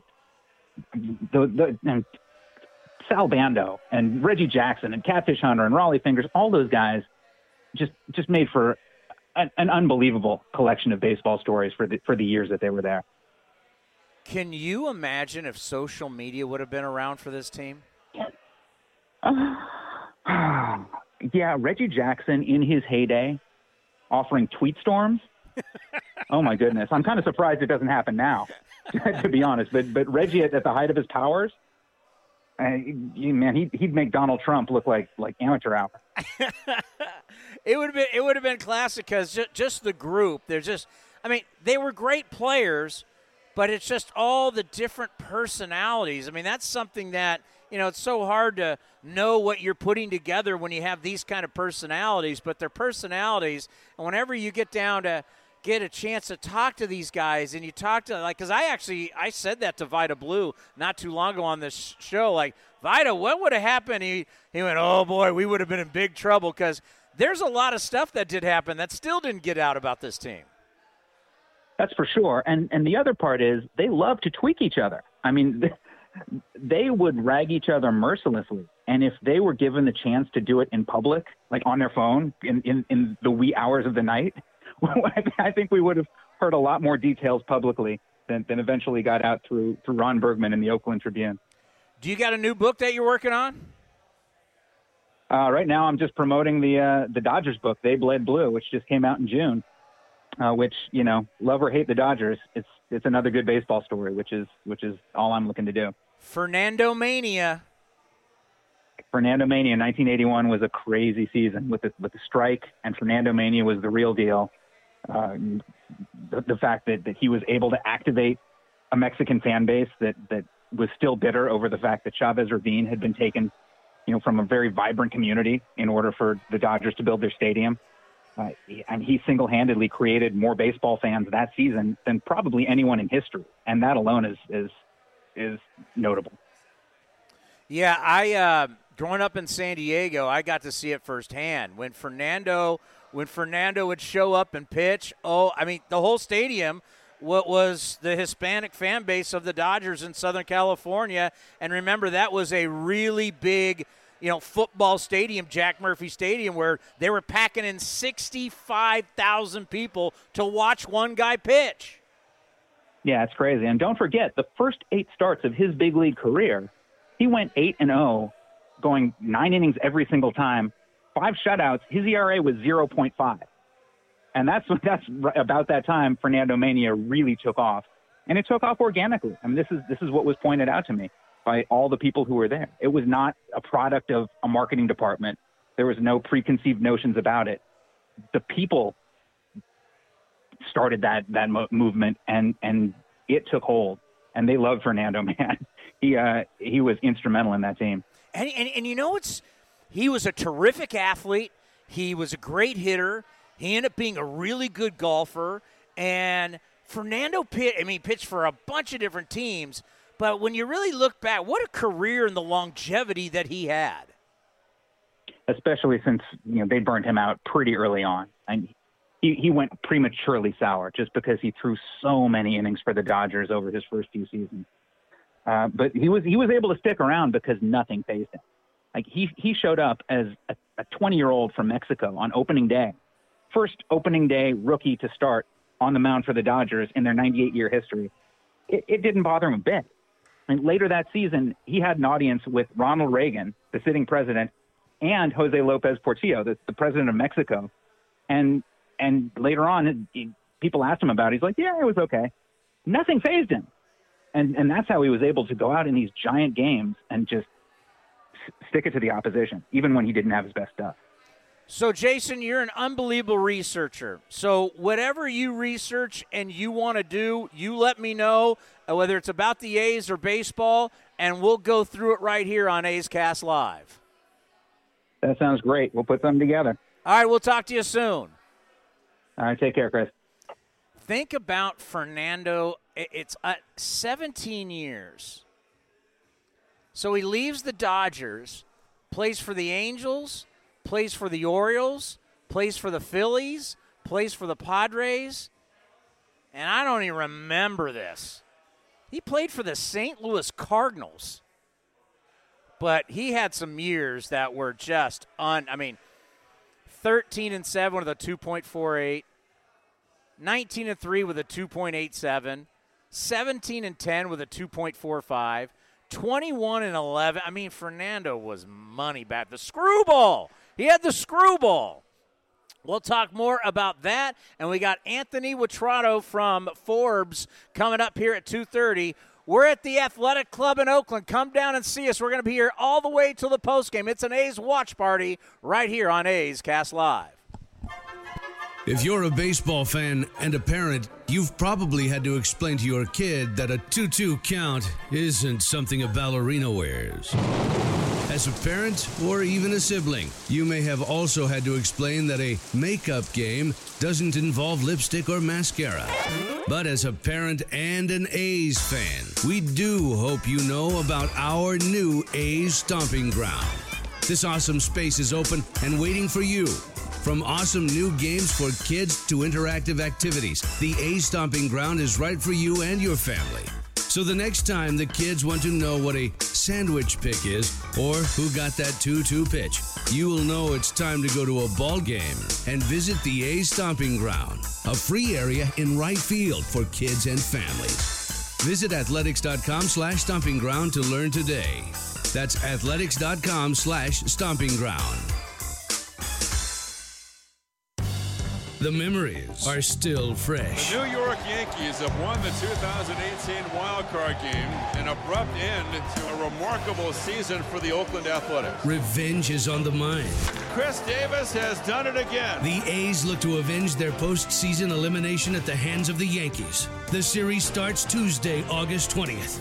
Grab your tickets today at athletics.com/tickets. That's athletics.com/tickets. Want to add to your collection of A's memorabilia but can't make it to the Coliseum? During every weekend home series, the Oakland A's Community Fund will hold a digital silent auction through the MLB Ballpark app. You can bid on rare memorabilia items, including baseballs, jerseys, bats, game-used equipment, and autographed items. Proceeds from the silent auction benefit the Oakland A's Community Fund and its initiatives in the community. Download the app at athletics.com/ballpark-app. Hey kids, have you ever wanted to run the bases like your favorite A's player? Well, here's your chance. Children ages 14 and under can come onto the field following most Sunday home games and race around the bases with A's mascot Stomper there to cheer them on. Make sure to pack your running shoes so you can show off your speed. Race Around the Bases is brought to you by the Oakland A's Community Fund. Two of baseball's most iconic franchises go head-to-head beginning on Tuesday, August 20th. Here comes the judge.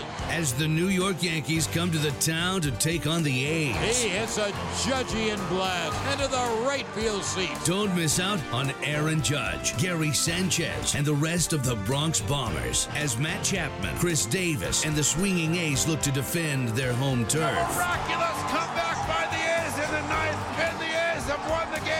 Games 1 and 2 begin at 7:07 p.m. with the final game of the 3-game series beginning at 6:37. Don't miss out on your chance to see the next chapter of this rivalry between two of Major League Baseball's most historic teams. The New York Yankees have won the 2018 Wild Card game, an abrupt end to a remarkable season for the Oakland Athletics. As the A's seek revenge. Get your tickets today at athletics.com/tickets. athletics.com/tickets. On Thursday, broadcasting from the town, A's Cast Live continues. I'm going to tell you this. Here at the Athletic Club in downtown Oakland, I have just dabbled in the Sriracha chicken wings. They're fabulous. Sriracha is so interesting. It's come into our lives, and it's so versatile. And I know a lot of people, when you hear Sriracha, you kind of, oh, my God, that's really, really hot. Here's a little tip. It's great to put in – okay, first of all, you need to try it, and you need to see if you can handle it. But it has such a great taste to it in small doses. So I was actually talking to the manager here, because what I'll do all the time with as I talk about my smoker, one of the greatest days of my life, my new Traeger smoker just showed up. And so what I like to do with certain things with my barbecue is, depending on who I'm serving, that is always a big deal. Who are you serving? Like, if I know I'm just doing stuff for my kids, I can't go that hot. If I'm doing it for buddies, I can smoke it up pretty good. But Sriracha, you just add, you can do it to a lot of different things, to dressings and to barbecue sauces, just to get that little hint of a kick. And that's what they've done here with their Sriracha chicken wings. Very, very good. Very impressed. Now, if you'd give me longer time, I'd be able to eat longer, but so that is very good. I'm very impressed. So far, very impressed with the Athletic Club here in downtown Oakland. I think everybody's having a good time. Come down and see us. We're going to be here all day long as we're getting you ready for a little A's baseball. Athletics up against the Minnesota Twins. Hey, the Twinkies are no joke. They swing it. And they are going to set the record for most home runs in the history of the game by a lot. Like, I remember when it was a big deal last year that the Yankees were going to break the all-time record. The Yankees are breaking the home run record. Oh, my God, it was 266 or whatever the heck it was. Do we have it on there? Oh, is he here?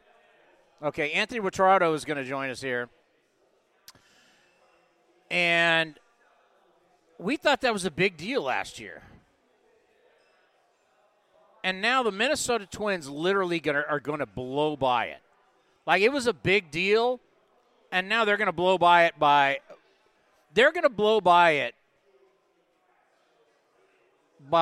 my God, well over 40. They're going to hit over 300 home runs this year. And it's not like Target Field, and we know it's the ball, but Target Field is not a bandbox. It's not like we're playing in Philadelphia here. But they are going to, and as you saw last night, the firepower they have against the A's, they're no day at the beach to play. We do have Anthony, Chris Townsend here on A's Cast Live. Thank you for taking the time. Absolutely. Thanks for having me. Well, it's great to have you on. I used to have Anthony on my old sports radio station, but it's great to have on this new venture. Anthony, I don't know if you know much about this, but obviously what we're doing here, we're the only team in baseball that has a 24/7 streaming station on the TuneIn app. And not only can you hear the pregame show, the game, the postgame show, we've now started this show, which is a live show. So this is something that's never been done in Major League Baseball. Yeah, I'll tell you what. After I was asked to come on, I started to do a little research and found out what you guys were doing. I'll tell you what. You couple things like this along with what you're doing in terms of season ticket sales and how you're trying to attract a different fan base and making it easier for them to become part of this thing. The innovation happening over there is really, really impressive. So kudos to you guys for that. Yeah, Chris Giles, our COO, came up with A's Access. And, you know, the way to explain to people, instead of just being your regular season ticket, it's almost like a gym membership. You can come and go at any point whenever you want. And once you explain it to people, people are like, oh, that's awesome. I can't tell you, Anthony, how many people will be like, it's like a Tuesday, and they go, yeah, I got off work, and I want to show up for a couple innings and just check it out and enjoy the game, and then I got to go. So it's basically tickets your way, which I think a lot of people in baseball will develop at some point. I think so, and I think this is the model. And actually for Forbes, I'll be doing something, I think, on this soon because I wrote a column basically saying that baseball needs to find ways to reach out to younger fans. And some people from your front office reached out there, your communications team, and said, hey, this is what we're doing. And I did read about it, you know, as the season was getting ready to start, about how they were innovating this. So I think I'm going to be doing something soon. And I think A's Cast should be a part of that because, it's an innovation. It's a different thing from the norm, from what we've always seen. And it's positive, and I think it's changed for the better. Well, if you do that, I will really appreciate it. When you're in the Bay Area, I'll buy you beers, too. Sounds good to me. You know, something that it's fascinating with what's happening with the ball. Obviously, the ball is different. The ball is going further, more home runs than ever before. And talent evaluators right now are having a tough time. I just talked to David Forrest, the GM of the A's, about it, and he said yes. It's tougher looking at what's real, what's not. Mark DeRosa of the MLB Network was on this program saying, kind of reminds him of the steroid era, whether it's the big leagues or AAA using the ball. And then I thought, since you're Forbes, I thought about the money side of this. If you have record home runs for players and they're going to have record numbers, how do you think this is going to affect free agency and also arbitration in the offseason? Well, I'll tell you what. I think what it starts to do is we've already seen the scale start to slide, right? So guys who are hitting free agency in their 30s aren't getting paid what they were just a few off seasons ago. And I think the next evolution of what of paying out the best players in the sport is going to be trying to slide that scale back to the younger players, obviously, because what they have now, the owners in the front offices have caught on and said this is bad for business. It's not good. It's not a good way to win games when you tie up so much of your payroll into a few players who are on the decline. The problem with it is that the owners have they have the best of both worlds where there's solid reasoning to not pay the older players, but they already have a system in place that doesn't pay the younger players who are their best players. And you look at the All-Star game rosters, and I think something like, upwards of 20 guys were players either making the minimum or still pre-arbitration. And so the concentration of talent in the game is being paid the least right now for the most part. And ownership is kind of having their cake and eating it too. So I think when you look at things like the ball and how stats are being pumped up and a little bit inflated on the power side, regardless of if you think it's right or wrong, the fact is that those younger players are putting up numbers like we've never seen before. And it's not just the ball. I mean, they're just better players. Let's not get anything twisted here. But I think it obviously helps. And you're going to see, I think, the players union fight harder because they're going to say, look at these guys' numbers. It's absurd to be paying them the league minimum if you're not going to pay them when they hit free agency. So I do think the ball in that way is going to have an effect on the economics of the sport going forward. Yes, there's no question. And, people have been like, oh, my God, the CBA is coming up and we could have labor strife. The main lawyer has just been replaced for the players union. We found out about that today. But then I circle back to the end of last year's World Series. We've seen almost a record number extensions for all these different players who don't want to go to free agency. And if we have all these players who have signed these extensions, why would they want labor strife? Why would they not want to play? Well, and the reason you're seeing it is because there's the uncertainty in free agency, right? And which you just mentioned. And so I don't necessarily think that they want the strife, but they want to ensure that these dollars are coming to them when they deserve them. Because right now, if your front office isn't willing to give you that extension, they don't have to. And so you're producing for them at that level so that eventually one day you are paid that life-changing money. But it's completely up to them. It has nothing to do with you. You can win 3 MVP awards in a row, and if you're still within your first 1 to 6 seasons, they don't have to extend you at all. And so while it's great for players like Mike Trout, it's great for these kinds of guys who have signed multi-9-figure extensions before they're in their 4th, 5th season in the big leagues. That's great, but not everybody's going to get that. You look at Francisco Lindor with the Indians. When are they going to extend him? They're probably not. And so because they understand what it's going to cost to lock him up. So he's not going to get paid, whereas you look at a guy like Cody Bellinger, who the Dodgers will probably extend, and he's the guy who wins in that situation. But Lindor is stuck, and he's going to be an all-star through his career in Cleveland. And when he's done and he hits free agency, you know what they're going to tell him? But you're going to be on the decline soon, so we're not going to pay you what you think you deserve.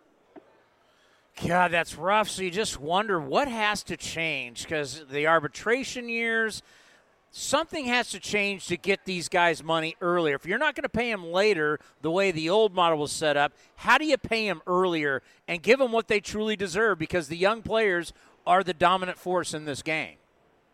Yeah, and you're absolutely right, and it's trending that way more and more. And I think the reason A's fans should have an interest in this is because the Rays, those teams that are kind of the lower payroll clubs, one of the things that they have that they've had the advantage in is drafting well, developing players well, right? It's the only way they can stay competitive. So they have to be among the best in the sport at those things because they don't always have the money to pay the free agents to come play for them. So how this affects the fan base and how this affects this organization is that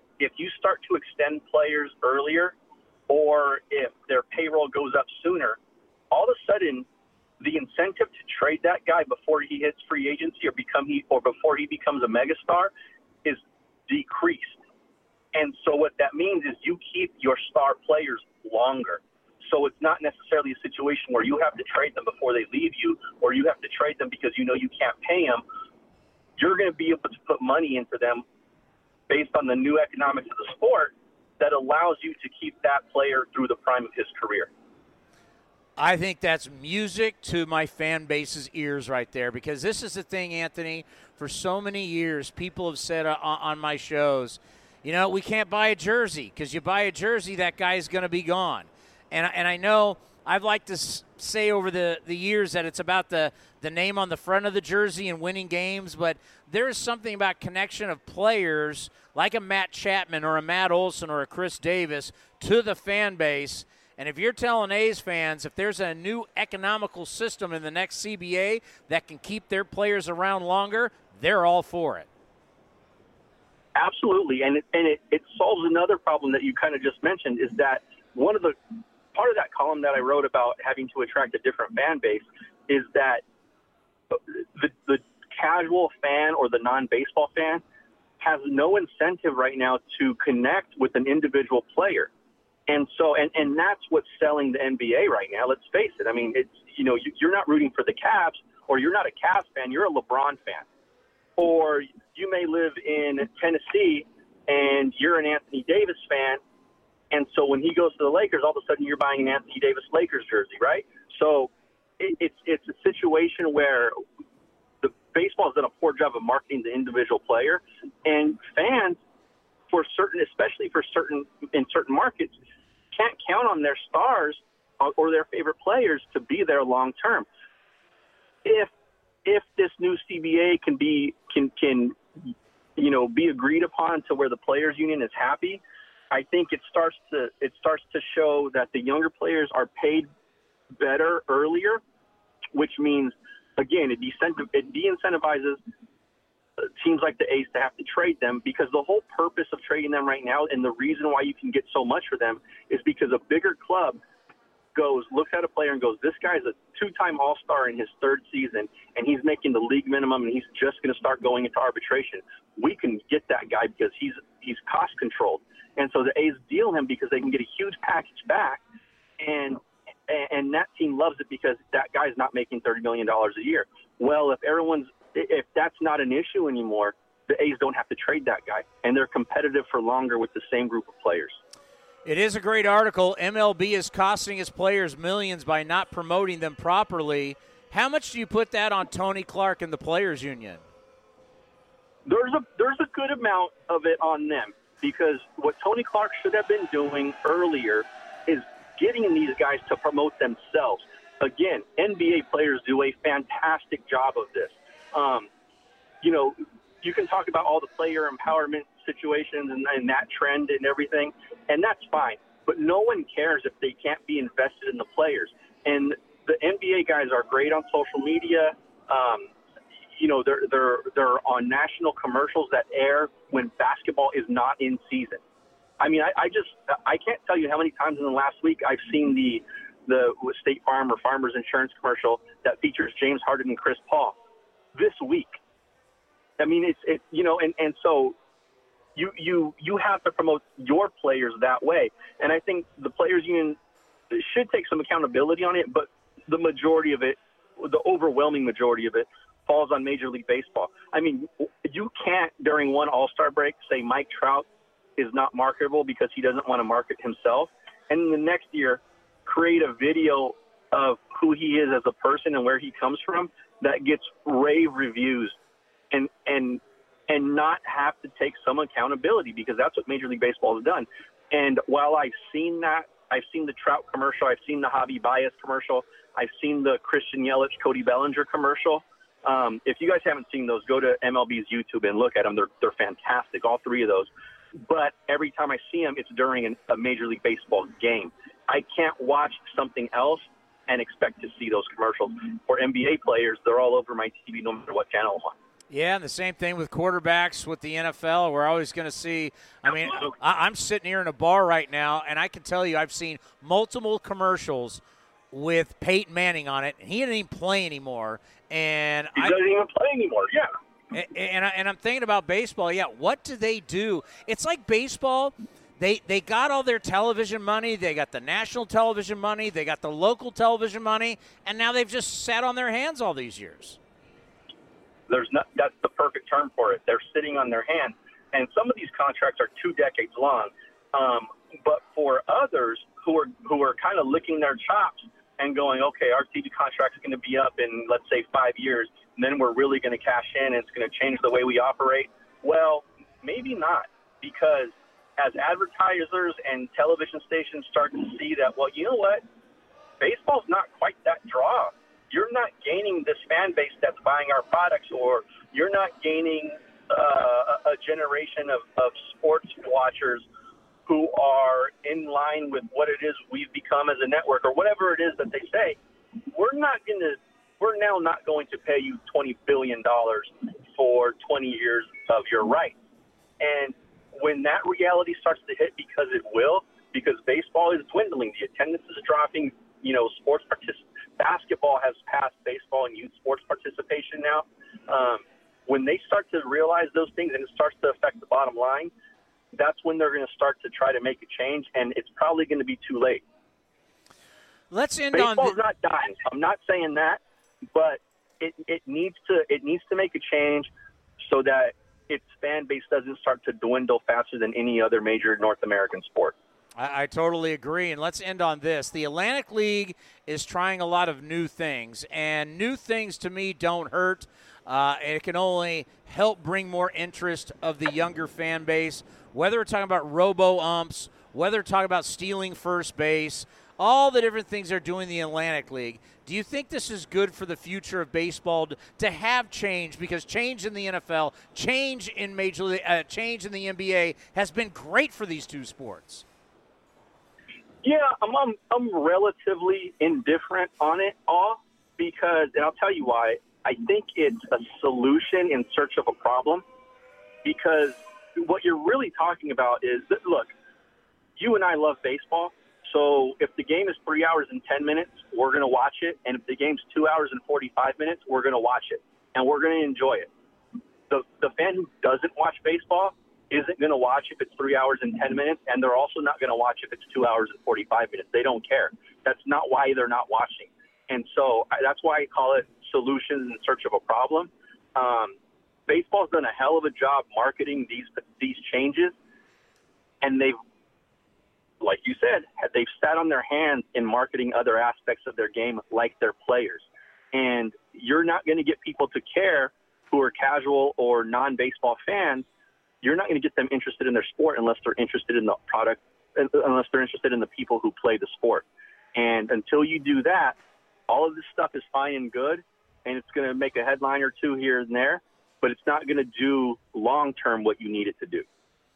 Great stuff as always. That's why we bring you on. And if there's anything you need to promote, let us know, and we'll put it out here on A's Cast Live.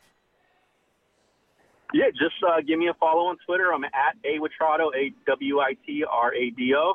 And you can catch me on Forbes Sports Money or ESPN.com. So anytime, guys, anytime you want to have me back on, like I said, I'm all about this innovation. So I think you guys are doing a great job. Be well, and we'll talk to you soon. Sounds good. Anthony Witrado does a great job this is what we do.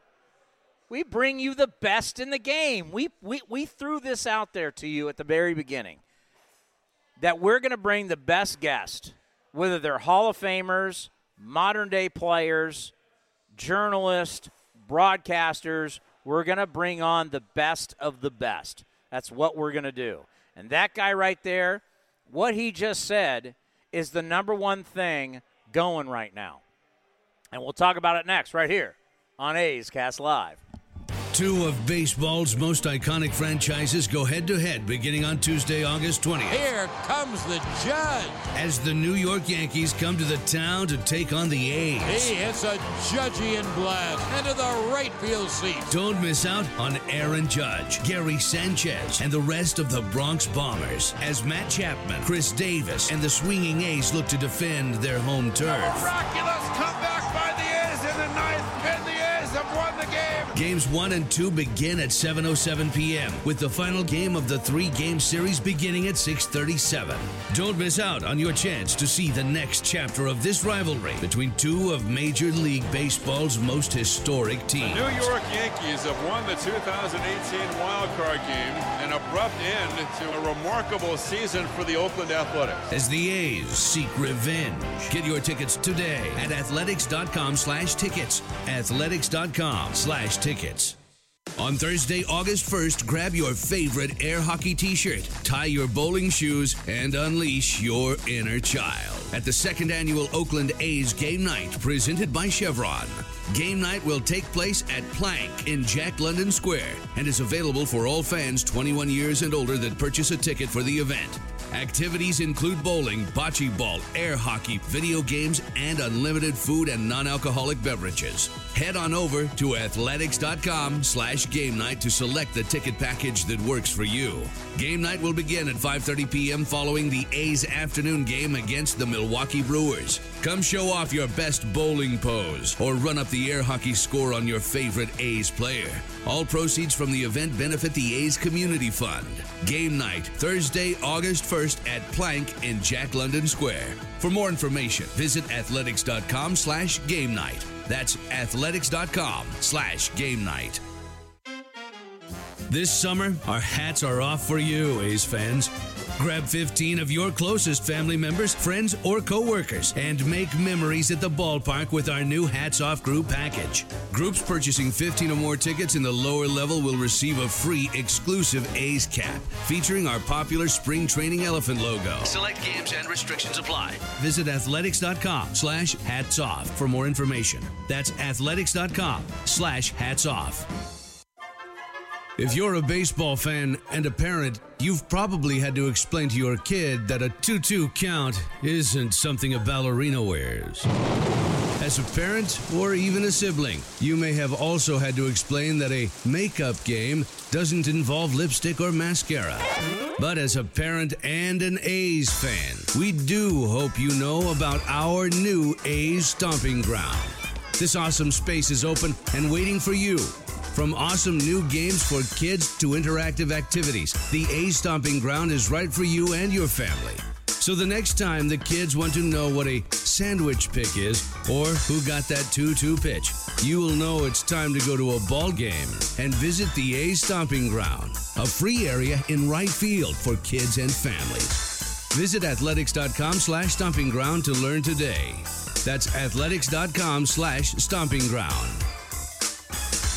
If you love chicken pies and a dynamic menu, then you're going to love the Chicken Pie Shop of Walnut Creek. You have to try their world-famous chicken pie dinner, which has been served in Southern California for 80 years. That's the Chicken Pie Shop right off Main Street in downtown Walnut Creek, located at 1251 Arroyo Way. Parking's easy, perfect for events, daily drink and food specials, and best of all, great food. Check out their menu at chickenpieshopwc.com. That's chickenpieshopwc.com, right off Main Street, Walnut Creek.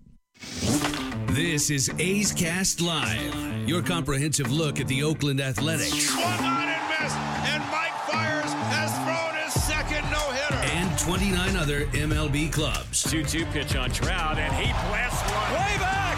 Gone for Yelich! Cody Bellinger hits one out. Join us as we take you inside the baseball universe. From the opener to launch angles to clutch moments, we have you covered. Spend your afternoon with us next from the town, only on A's Cast Live. A's Cast Live. Here's Chris Townsend. I will be revealing how the game of baseball will change forever at the top of the hour. I don't care if you like it or not. It's right. Change is not easy, man. People do not like change.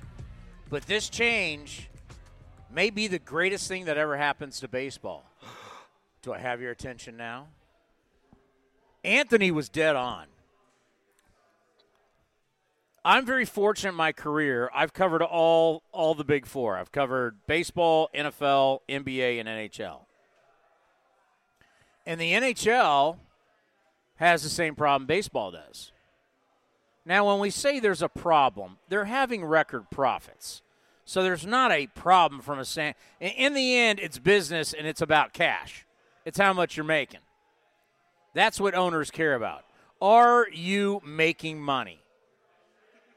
And yes, they're making money. That's what matters. But we want the business to continue to grow in other ways, where we want television ratings to be strong. We want radio ratings to be strong. We want attendance to be strong.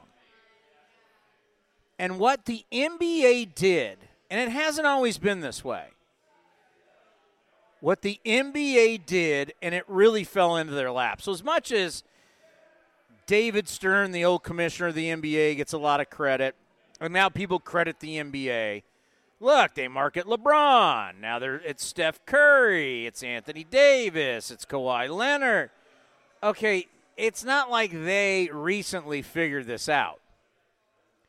It was Bird magic. Basketball was struggling. Basketball was struggling. And what fell into their lap were two different guys who actually played against each other in the title game. And you had Larry Bird end up in Boston, and you had Magic Johnson end up in L.A. Two different towns. Both those guys fit perfectly in those towns. Like if you would have reversed it, if you would have put Magic in Boston and you would have put Bird in L.A., don't know. I don't know how that plays out. I do know Kareem Abdul-Jabbar said Larry Bird was the toughest guy he ever played against, and the captain played a long time. But the fact that you put these two guys in the perfect Magic with that smile, Magic with that personality, it's now the Showtime Lakers. You put Bird in Boston, blue-collar, hardcore, East Coast. Let's get it on. And it made for great theater, and it made the NBA what it is today. Because after that, here came Jordan. So they learned, hey, listen, we can market a couple guys, and that's going to carry our league. But they didn't know that before. They didn't know that before until it fell into their lap, and then they learned how to do it. Yes. How does Major League Baseball not sit on their hands, sit on top of the cash that they have, and they market their stars to where you're marketing your stars to where you make the game seem national and not local? A's fans are starting to pour in. Good to see here at the Athletic Club here in Oakland as we're going to have our watch party. This is what you need to accomplish, is how do you make the game not feel regional? How do you make the game feel national? It's what the NFL did. Now, you can make all the excuses that the NFL has less games, blah, blah, blah, blah, blah. But the NFL doesn't really have big market, small market. The NFL owners were smart. They all got in a room, held hands, and sang Kumbaya, and created a product with television that they get paid an extreme amount of money, and the television money pays for a lot of their stuff equally. And then how you make your money away from the other teams is luxury boxes, seats, all that kind of stuff, parking. But that's where the NFL was so smart, to where Cincinnati is not a small market. Minnesota's not a small market. Carolina, Tennessee, they're not small market teams. But you go to baseball, you go to the NBA, they haven't quite figured that out yet. The NBA, it's not always right to say, well, look what the NBA does, because the NBA has a lot of have-nots. They've got a problem. They don't like to talk about it, but they do have a problem. They have a problem because their young stars can't wait to get out of the small markets. That's why if you're Milwaukee, if you're Minnesota, if you're whoever, those players aren't going to stay. Once they can bounce, they're bouncing out of New Orleans. So you got to make, hey, when you draft a guy and you stink and you're a small market team, and you get Giannis, you get someone like that, you got to make hay with that guy now, and you got to try and win with that guy now, because the odds are the minute he's able to leave or he can force his hand, we're going to see it. He's going to be gone. Shaq's not staying in Orlando. Anthony Davis is not staying in New Orleans. So you have the big powerhouses, and the Golden State Warriors, lucky, have become one of those powerhouses. But the smaller market teams, are they ever going to be able to keep a star long term? The odds are not. Baseball can.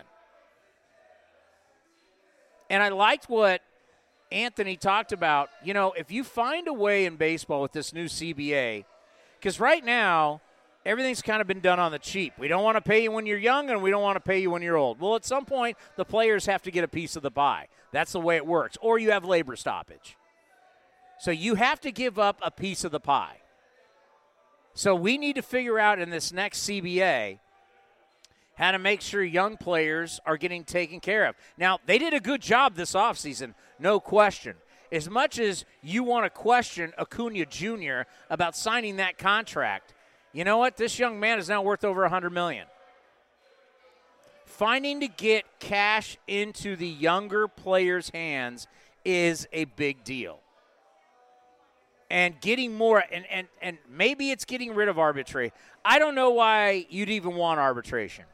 From an owner to an employee, it just always seemed to me, when you go to arbitration, it's a lose-lose.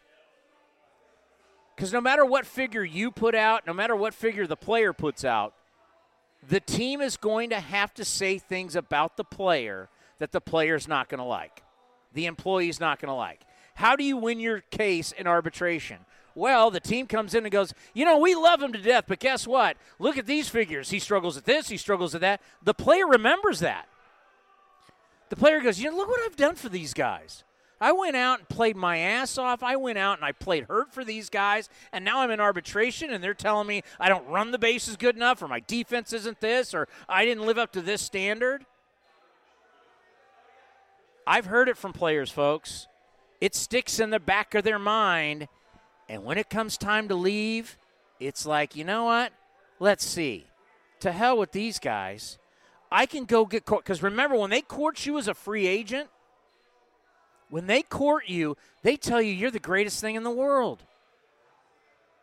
When Manny Machado and Bryce Harper were out there, you had the Padres and the Phillies whining and dining them. They're telling the wives, listen, we're going to do everything for you. This is where your kids are going to go to school. This is how you're going to do this. This is how you're going to do that. You're going to love this place. Versus the old place in arbitration was trying to tell you how you weren't worth the money.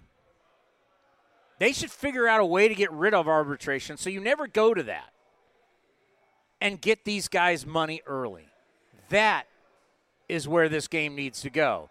And, oh, by the way, if you're in your 30s, sorry, Father Time is winning, and everybody knows it. But I have to get to the most exciting thing that I cannot wait for. Innovation. Innovation is great. Right?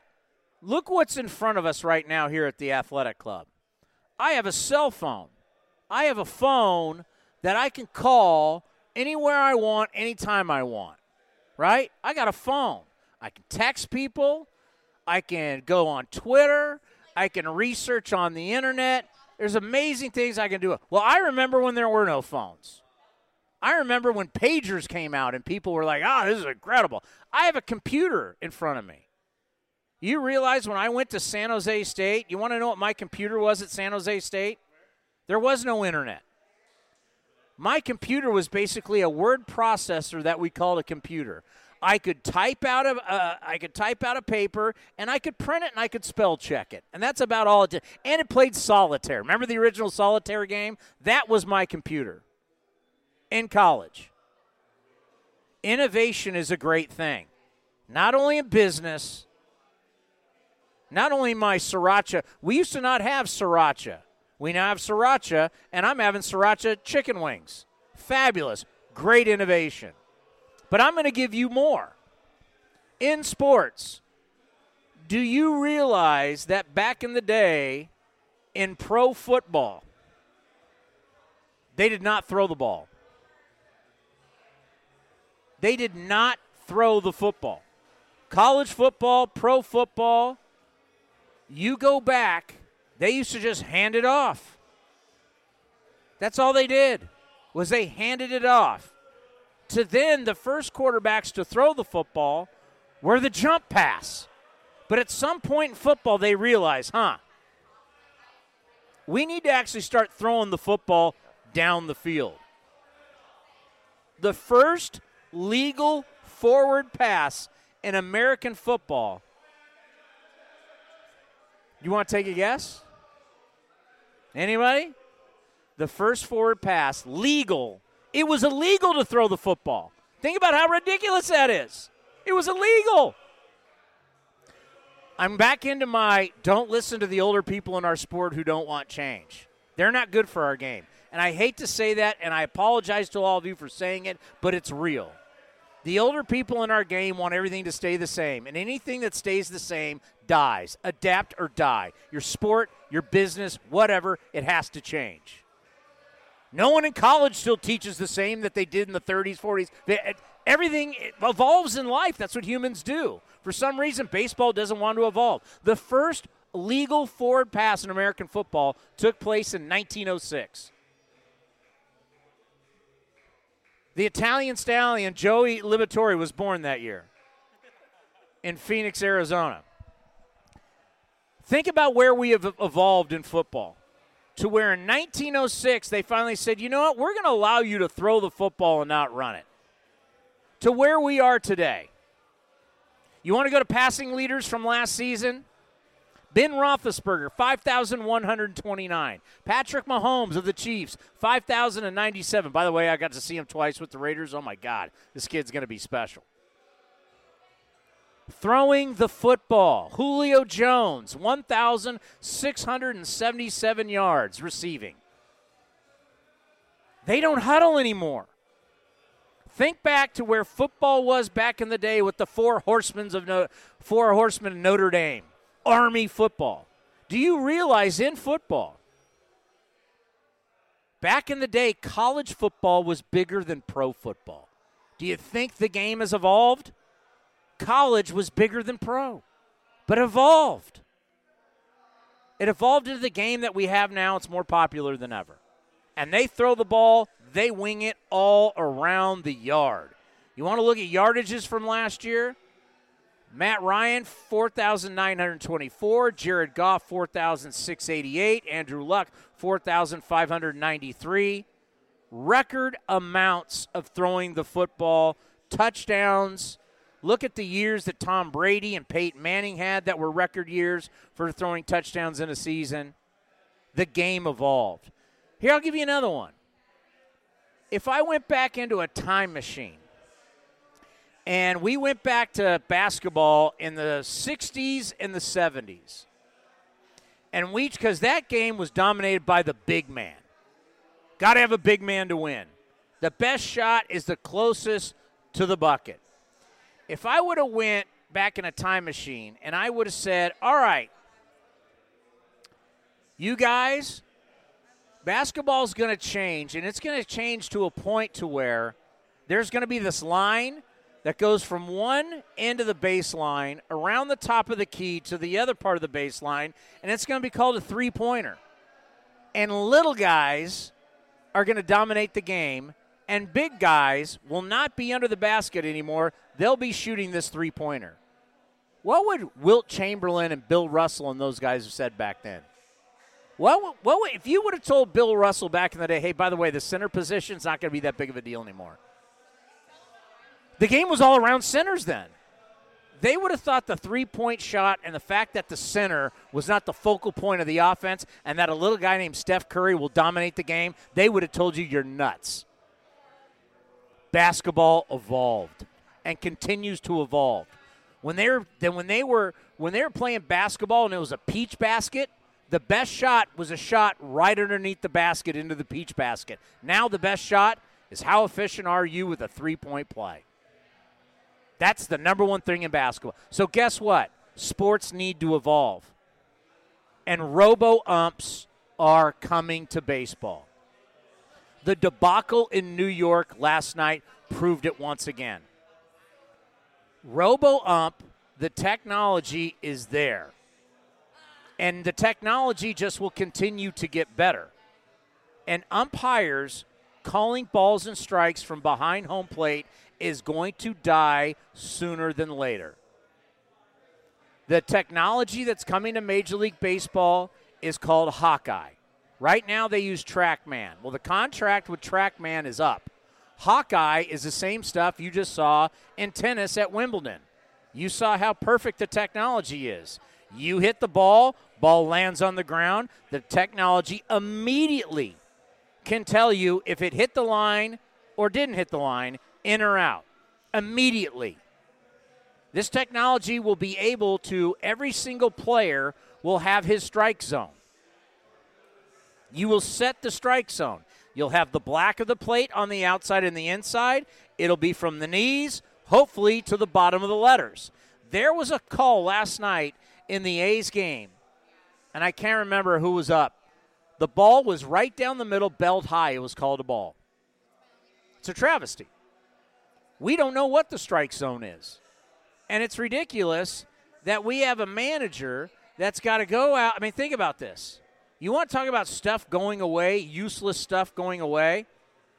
If you have an electronic strike zone, which will be foolproof once they tighten it up, and it's coming soon, you won't have this. Listen to the language that was said last night at the New York Yankees game. Brennan Miller, rookie umpire, back-to-back bad calls, and then all of a sudden Aaron Boone complains the manager, so he gets thrown out. He comes out. I got the transcript. This is what he says to the rookie manager. You ready? And this will go away. We won't see this anymore. My guys are effing savages. Sorry, for some reason, the NY Daily News with its video continues to refresh and screw it. It says, my guys are effing savages in the effing box, right? And you're having a piece of S-bomb start of this game. I feel bad for you, but effing get better. The guy is a good pitcher, but our guys are savages in the effing box. Tighten it up right now. Tighten this S-bomb up. That's the manager talking to the rookie umpire. Now, I'm going to sit here and say I liked it, I enjoyed it, it's kind of fun, but is that professional? Is that what kids behind home plate need to be hearing? Do we really need to see guys coming out, lighting up umpires? Do we need to see that? The electric strike zone will be the greatest thing that ever happens for baseball. I'm going to explain why next.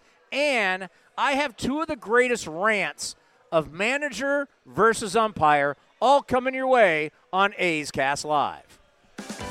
The future is bright in Oakland and the East Bay.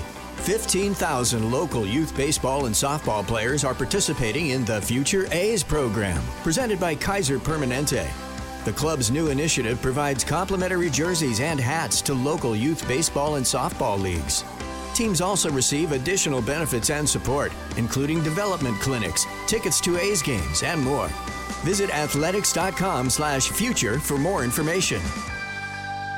Chris Townsend for NestBedding.com. If you've been mattress shopping, you know the cost of a memory foam mattress is insane. And what do you know about the company that makes the mattress and the other one that sold it to you? Check out my friends at NestBedding.com, a local company that actually makes the mattress they sell right here in the USA, which means you get a high-quality memory foam mattress at half the cost, and shipping is always free. I love this company, local business, made in the USA, free shipping. Did I mention their lifetime guarantee? Mattress and bedding needs, go to NestBedding.com. Want to add to your collection of A's memorabilia but can't make it to the Coliseum? During every weekend home series, the Oakland A's Community Fund will hold a digital silent auction through the MLB Ballpark app. You can bid on rare memorabilia items, including baseballs, jerseys, bats, game-used equipment, and autographed items. Proceeds from the silent auction benefit the Oakland A's Community Fund and its initiatives in the community. Download the app at athletics.com/ballpark app. If you're a baseball fan and a parent, you've probably had to explain to your kid that a 2-2 count isn't something a ballerina wears. As a parent or even a sibling, you may have also had to explain that a makeup game doesn't involve lipstick or mascara. But as a parent and an A's fan, we do hope you know about our new A's Stomping Ground. This awesome space is open and waiting for you. From awesome new games for kids to interactive activities, the A's Stomping Ground is right for you and your family. So the next time the kids want to know what a sandwich pick is or who got that 2-2 pitch, you will know it's time to go to a ball game and visit the A's Stomping Ground, a free area in right field for kids and families. Visit athletics.com/stomping ground to learn today. That's athletics.com/stomping ground. Who doesn't love a good happy hour? The Cornerstone gives your group a unique happy hour experience. The area treats up to 40 to 50 guests with a package that includes food and beverage, along with an intimate pregame experience. Plus, the experience comes with an awesome seating option that we can build to fit your needs. To learn more about the Cornerstone and other unique group experiences, visit athletics.com/groups. Athletics.com/groups. Two of baseball's most iconic franchises go head-to-head beginning on Tuesday, August 20th. Here comes the judge. As the New York Yankees come to the town to take on the A's. He hits a Judgian blast into the right field seat. Don't miss out on Aaron Judge, Gary Sanchez, and the rest of the Bronx Bombers as Matt Chapman, Chris Davis, and the swinging A's look to defend their home turf. Miraculous comeback by the A's in the ninth, and the A's have won the game. Games 1 and 2 begin at 7:07 p.m. with the final game of the 3-game series beginning at 6:37. Don't miss out on your chance to see the next chapter of this rivalry between two of Major League Baseball's most historic teams. The New York Yankees have won the 2018 Wild Card game, an abrupt end to a remarkable season for the Oakland Athletics. As the A's seek revenge. Get your tickets today at athletics.com/tickets. Athletics.com/tickets. Now back to A's Cast Live. Here's Chris Townsend. We are at the Athletic Club in Oakland. Come down and see us. We're having an A's watch party. And I can tell you, make sure you have the sriracha wings. They are absolutely phenomenal. It's amazing the amount of wings they give you, too. It's like a meal. The sriracha wings are legit.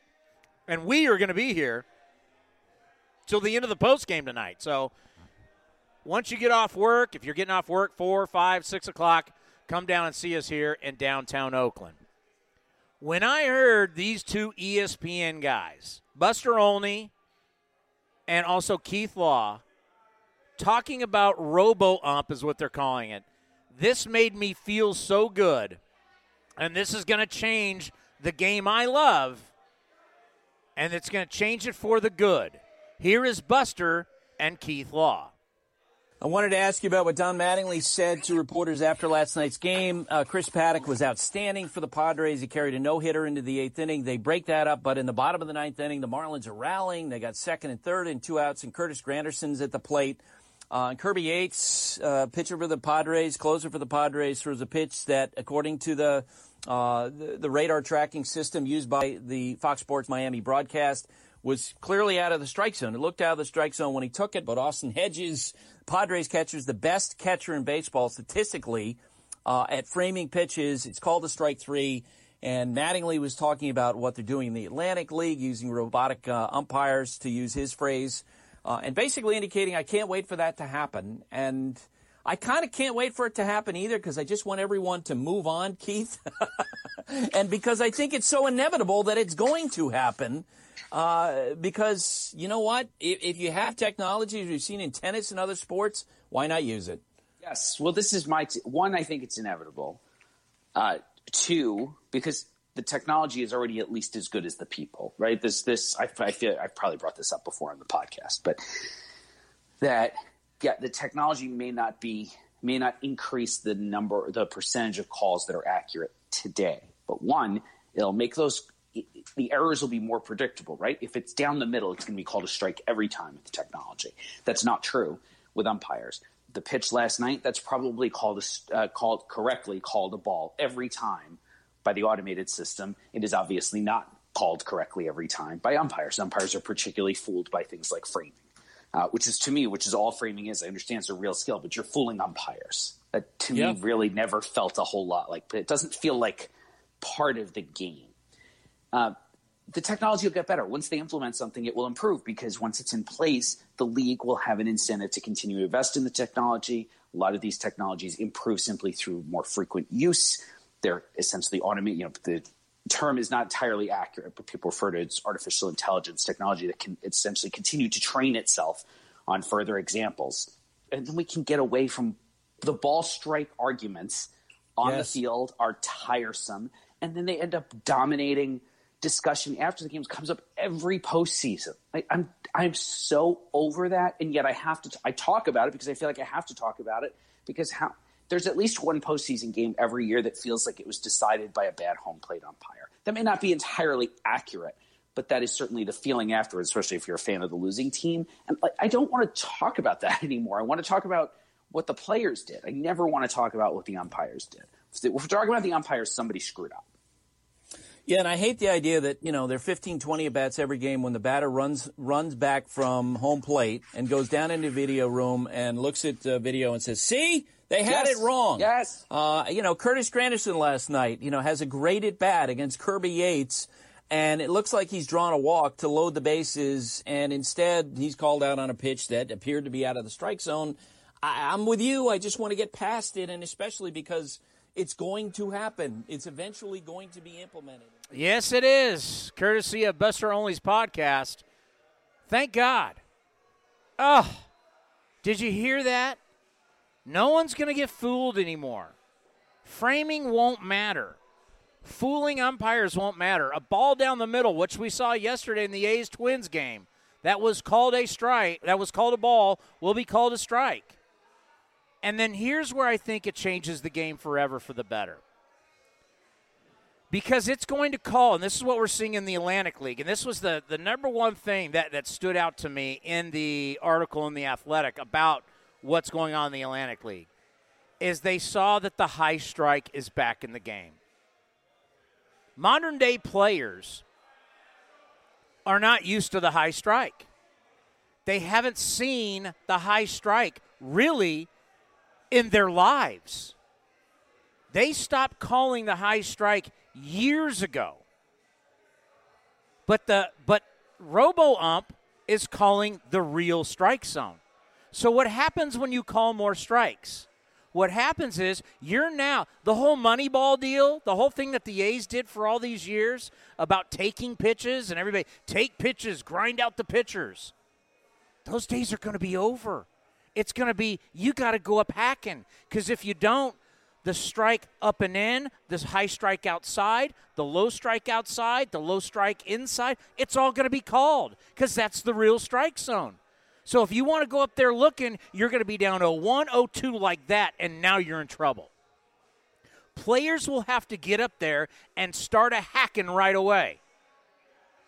If you're a pitcher that throws strikes, we won't see that many 3-2 counts anymore. You're going to have to go up there and swing or you're going to be in trouble. And what that means is more balls put in play, which is a major problem right now. We want more balls in play. Well, you do the animated strike zone and not this weak strike zone that we got now. Folks, think about it. We've got a bunch of guys who are in their 50s and their 60s who are umpiring. We expect these men whose eyesight is not like it was when they were 20 or 30 to be tracking fastballs that are going 98 miles an hour and moving all over the place. We really think that a guy who's 62, his eyesight is as good as what it was? I can tell you right now, I'm 47. I think my eyesight's still good, but I can tell you it's nowhere near what it was when I was in my 20s or my teens. Why are we relying on old men to call ball and strikes? It's ridiculous. What happens if you put the ball more in play? Because you have to. You'll see more first ball, second ball swinging than ever before. You know what that will do? Ding, ding, ding, ding. The games will be quicker. We won't see 4 hours. We won't see 3.5 hours because you're not going to see – how long does it take a guy that steps out of the box a couple times, a 3-2 count? You're not going to be seeing that. You're going to have to get up and swing it. That's what Robo-Ump will bring. And that thing we saw last night with Aaron Boone, just like what we see now with replay. Problem with replay, because some people say, well, look at sometimes replay doesn't get. Replay does not make mistakes. It's the human beings that are using replay that make mistakes. But the great thing about what we will have with Robo-Ump is every strike zone will be different. And they'll be able to put the correct strike zone on Aaron Judge all the way to Jose Altuve. And no one will – who are you going to complain to? There's no one to complain to. No more bitching and complaining. Get up and hit. It'll make for a better quality game. And you know what? The home plate umpire will still be there because he still has to run the game. He still has to be there for a home plate call. You won't really notice it. You won't notice it whatsoever. And it'll be the best thing that happens to the game. It'll speed up the game, and it'll make the game more accurate. Think about a skill of pitch framing. Who's the best at fooling the old guys behind the home plate? That's a big part of the game. Is that not ridiculous? I have a skill of fooling the home plate umpire right below me. Ray Fosse's been talking about it on the broadcast, by the way. How the catchers are getting on one knee so they can have the lowest target possible because they can fool the umpire down in the strike zone because he can't necessarily see right over the catcher for low strikes. All that goes away. And what changes launch angle? What may change all these record home runs other than changing the ball back? Will probably be the high strike because the high strike – What's your launch angle going to be on the high strike that's right below your letters?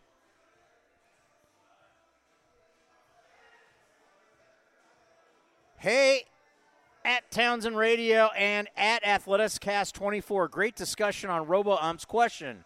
Do you feel this could be extended to the bang-bang plays on bases, maybe sensors and bases, balls, or gloves? Completely, easily. I don't know if I've told this story on A's Cast Live or on the postgame show, but Andrew Brandt, the longtime VP for the Green Bay Packers, and now writes for the MMQB and also for Forbes. He's one of the smartest guys in football. It infuriates him. He says, we have a bunch of 60 and 50-year-old men who are 20 yards away from the ball who come running up and they spot the football, and they're totally inaccurate. You could chip every – you could put a sensor around the entire field just like they do the court in tennis. The technology is there. You could sensor every bag. You could put something in every ball. You would know it. It would be exact. But it's funny how certain people in my business, in the broadcasting business, have fooled people by saying the human element is good. No, it's not. The human element is about mistakes. And the stakes are too high for mistakes. I want to know who the very best in the game is, not based on human error. I want to know who's the best by how they win or lose games. And if I take human error out, I'm going to have a better product. Definitely Robo-Ump. And you have two guys right there who are both high-quality guys in Major League Baseball, and Buster Olney and Keith Law. It's coming. And all the naysayers, hey, listen, the same guys who don't want Robo-Ump, they didn't want wild cards. The same guys who don't want Robo-Ump, they didn't want interleague play. All this stuff has been good for the game of baseball. So don't listen to people who say they don't want change. They just don't want change selfishly. But for the business of this sport and the popularity, like I said, you get Robo-Ump, I can't wait to give. Dave Cavill, if you're listening, I got a great idea to make us money. I got a great idea to lure millennials into our game. Next time I see you, Dave, for the build, I'm going to give you my idea. She covers the minor leagues better than anybody for the A's. Melissa Lockhart from The Athletic is going to join us. And does she agree on how A.J. Puck could get used this year in the postseason? You'll find out next right here on A's Cast Live. This summer, our hats are off for you, A's fans. Grab 15 of your closest family members, friends, or coworkers and make memories at the ballpark with our new Hats Off group package. Groups purchasing 15 or more tickets in the lower level will receive a free exclusive A's cap featuring our popular spring training elephant logo. Select games and restrictions apply. Visit athletics.com/hatsoff for more information. That's athletics.com/hatsoff. The future is bright in Oakland and the East Bay. 15,000 local youth baseball and softball players are participating in the Future A's program, presented by Kaiser Permanente. The club's new initiative provides complimentary jerseys and hats to local youth baseball and softball leagues. Teams also receive additional benefits and support, including development clinics, tickets to A's games, and more. Visit athletics.com/future for more information. The memories are still fresh. The New York Yankees have won the 2018 Wild Card game, an abrupt end to a remarkable season for the Oakland Athletics. Revenge is on the mind. Chris Davis has done it again. The A's look to avenge their postseason elimination at the hands of the Yankees. The series starts Tuesday, August 20th. Grab your tickets today at athletics.com/tickets. That's athletics.com/tickets. Hey kids, have you ever wanted to run the bases like your favorite A's player? Well, here's your chance. Children ages 14 and under can come onto the field following most Sunday home games and race around the bases with A's mascot Stomper there to cheer them on. Make sure to pack your running shoes so you can show off your speed. Race Around the Bases is brought to you by the Oakland A's Community Fund.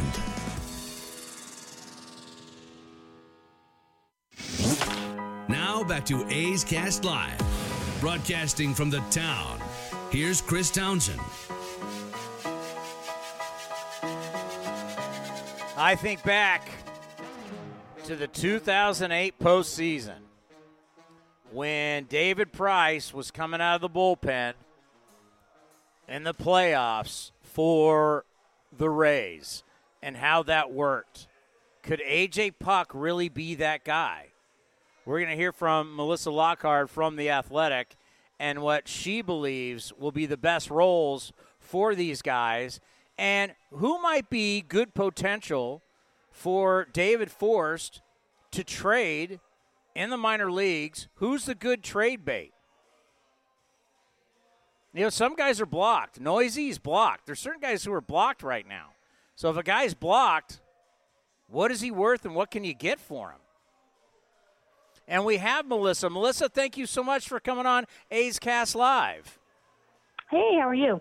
We are doing well. You know, we had the GM, David Forst, on earlier, and we were talking with him, and you've seen A.J. Puck, and we asked him about his role in 2019. What will that be when he is ready? And he sees it coming out of the bullpen. How do you feel about A.J. Puck being a reliever for the Athletics? You know, I actually asked him about that a couple weeks ago in Stockton because he's obviously been a starter pretty much, you know, throughout the last several years of his career. And he mentioned his freshman year at Florida, he was a reliever. He had been a tandem starter his sophomore season. So it's something he's familiar with. You know, the fastball slider combination is definitely a combo that will work really well in a short relief type situation. And I think it allows him to not have to worry too much about, you know, keeping anything back early in an outing, and he can just sort of go after an attack hitter. So as long as he's able to keep up enough innings so that he can go back to starting next year, I think it's a great idea. So I tried to compare it to David Price with the Rays in 2008. Could you see it going that way? Yeah, I mean, you know, that was a little different situation, obviously, because Price wasn't coming off a major surgery. And so I think, you know, the role was a little bit different in the sense that, you know, he could basically be who he had been before, but in a short-term kind of situation. And with AJ, obviously, his health is going to be the number one priority throughout the rest of the season. But he has dominating stuff like that, and there's no question he could be an impact player if he's hitting on all cylinders. The great thing about the postseason for someone like AJ Puk in this role is you have a lot of time in between some games. So, you can play 2 games and then have rest. I don't see him going back-to-back games, but I could really see him being a major factor. Yeah, and it's hard to get a little, not to get too far ahead of ourselves just because he's also never pitched in the big leagues, even though we've been talking about him for so long. But, certainly, and he's pitched in a lot of big games. Florida was great all 3 years that he was there. He pitched in a lot of College World Series type situations. And so you can't compare it to Major League playoffs, but certainly he's been under the spotlight before. When you hear the comparison to Randy Johnson, do you buy it? He's a little shorter than Randy, but he's got the hair and he's got that kind of intimidating throwing motion where you're not 100% sure, I think, if you're the hitter, if he really knows where it's going, which is a little unfair to him because he's actually gotten much better with his command, since turning pro. But, he comes down hard on the mound. He's also got a really good changeup that I think was not quite back to where it was pre-surgery, but it will, probably get back to him. And, just all that intimidation and power is very reminiscent of the big unit. Jesus Luzardo, God, we wanted to see him so bad. And David said he's starting to play catch again, and then they're going to try and stretch him out. They want him to be a starter here. Do you think we will see him in 2019?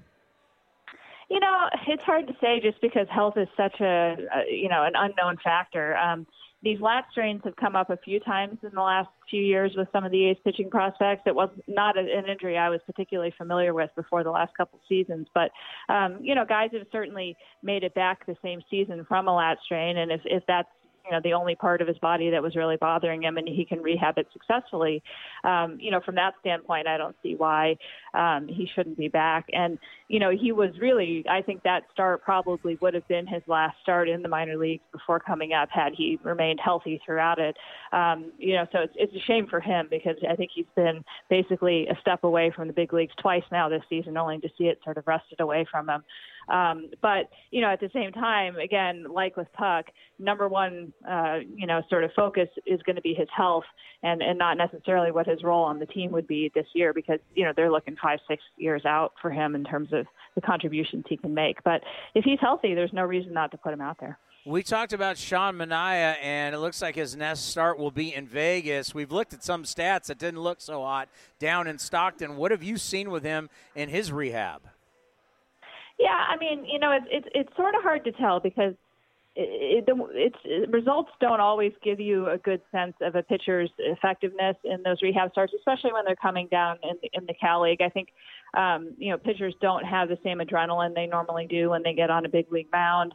And he came out of each outing feeling good, which I think was the number one thing. His velo is not where it was before he started sort of seeing that drop in it the last couple of years. It's more like that 88 to 90 range instead of that 92 to 94. But, if he's feeling good, then, I think that's the primary thing. And maybe as he moves up levels, the adrenaline kicks in and he starts to, miss more barrels than he was missing in Stockton.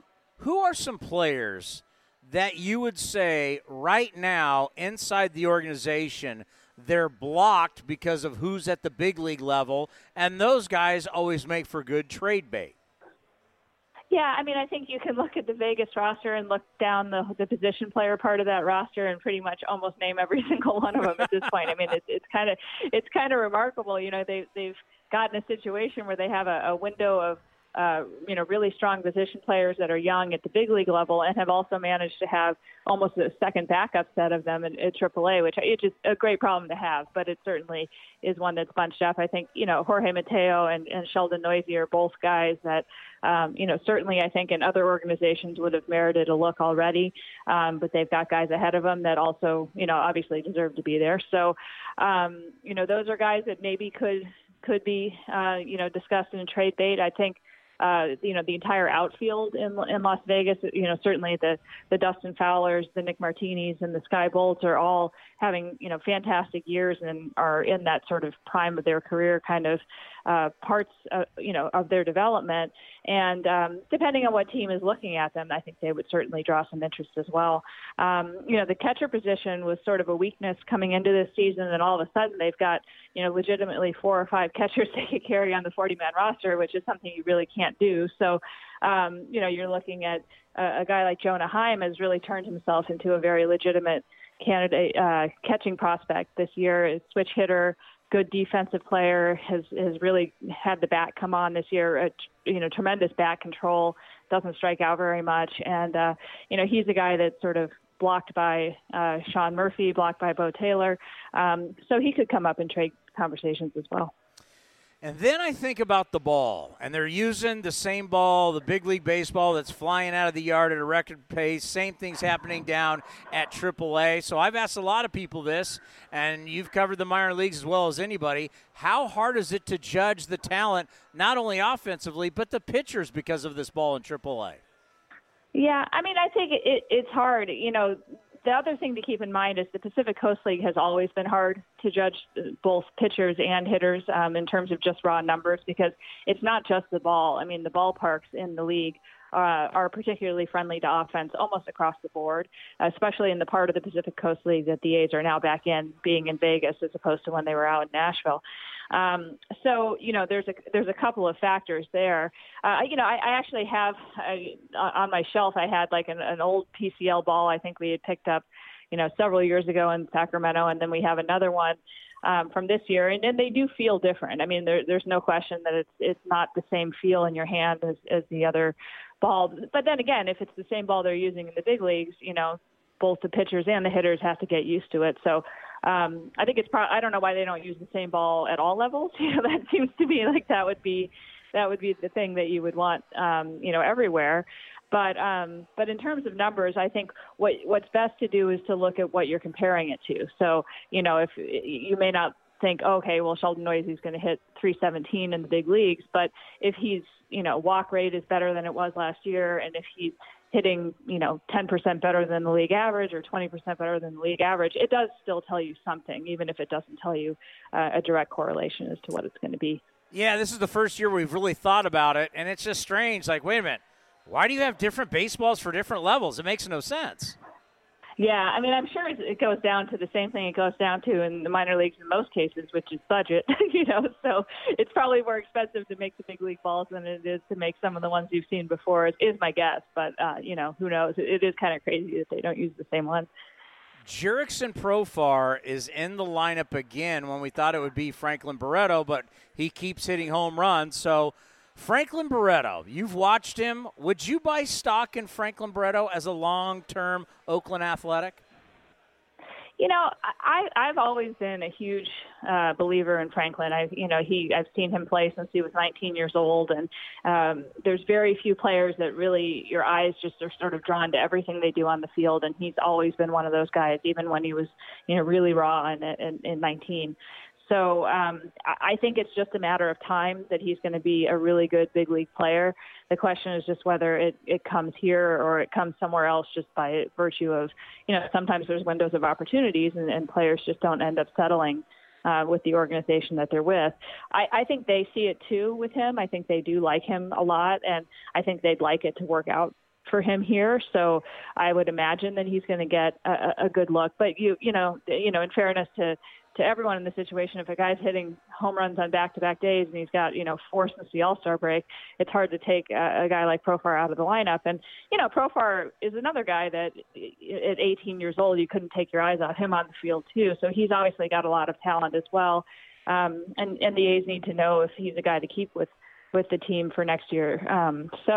But I do think there's still a very good chance that Barreto is, a regular fixture with the A's for a while. You did a great article today in The Athletic talking about Matt Olson, and ever since his return, a lot has changed for the A's. Boy, have they gotten better. Yeah, it's funny.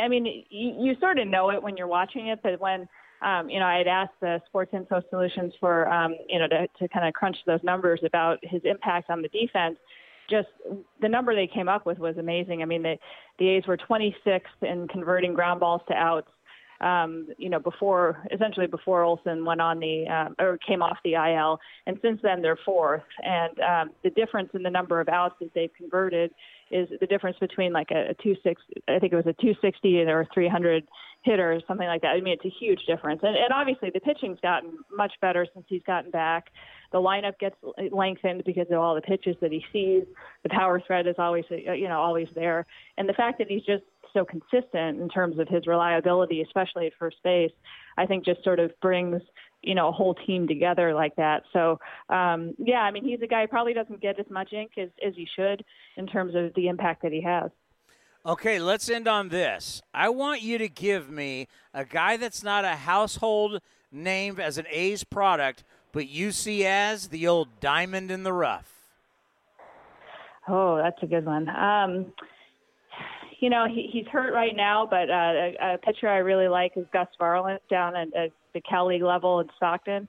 I think he's one of those guys that is sort of that number 3 starter that kind of comes in and gives you those long innings and is sort of just that glue that brings a rotation together. I mean, hopefully his health, will allow him to realize that potential, but he's a big strike thrower, has a nice array of pitches, and I really like him a lot.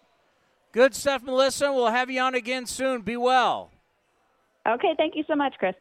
Melissa Lockhart from The Athletic. And, how about this? Matt Olson has homered 20 times in 64 games, once every 11.79 at-bats. And then you think about what he does defensively. It's pretty special. Since Olson became an everyday player in August of 2017, the A's are 158 and 104. 158 and 104. He means a lot to this team. There's absolutely no question about it. Coming up next, we've heard the rant from Aaron Boone, but we have 2 other rants that we have to play you. It's basically manager against umpire, and these are 2 of the classic rants in the history of Major League Baseball. We're here at the Athletic Club in Oakland. Come down and see us. We're having a watch party. We're watching the A's and the Twins all the way through the postgame show right here on A's Cast Live. Want to add to your collection of A's memorabilia but can't make it to the Coliseum? During every weekend home series, the Oakland A's Community Fund will hold a digital silent auction through the MLB Ballpark app.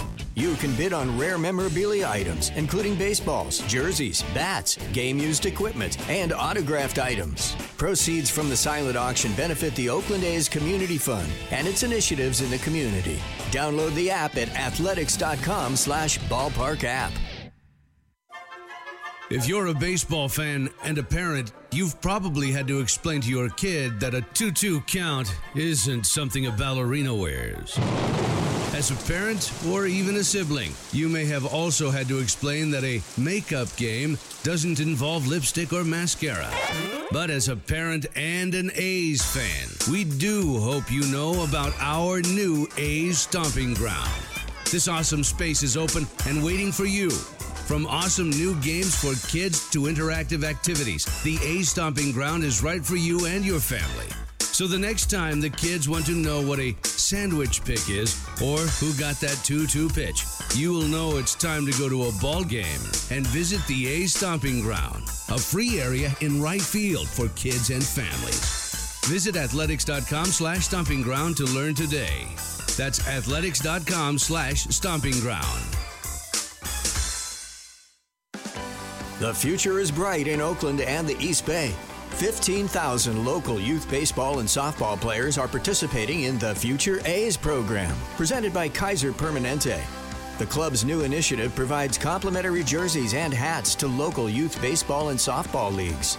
Teams also receive additional benefits and support, including development clinics, tickets to A's games, and more. Visit athletics.com/future for more information. The memories are still fresh. The New York Yankees have won the 2018 wild card game, an abrupt end to a remarkable season for the Oakland Athletics. Revenge is on the mind. Chris Davis has done it again. The A's look to avenge their postseason elimination at the hands of the Yankees. The series starts Tuesday, August 20th. Grab your tickets today at athletics.com/tickets. That's athletics.com/tickets. Looking to understand what makes the A's tick? With weekly shows with manager Bob Melvin and general manager David Forst, now you get the inside scoop into the green and gold. Download A's Cast today or head to athletics.com/podcast to get started. Looking for the latest on the A's minor leagues? One of the latest additions to A's Cast is The Farm. A look around the minor leagues with interviews, updates, and profiles on the future A's tearing up the minors.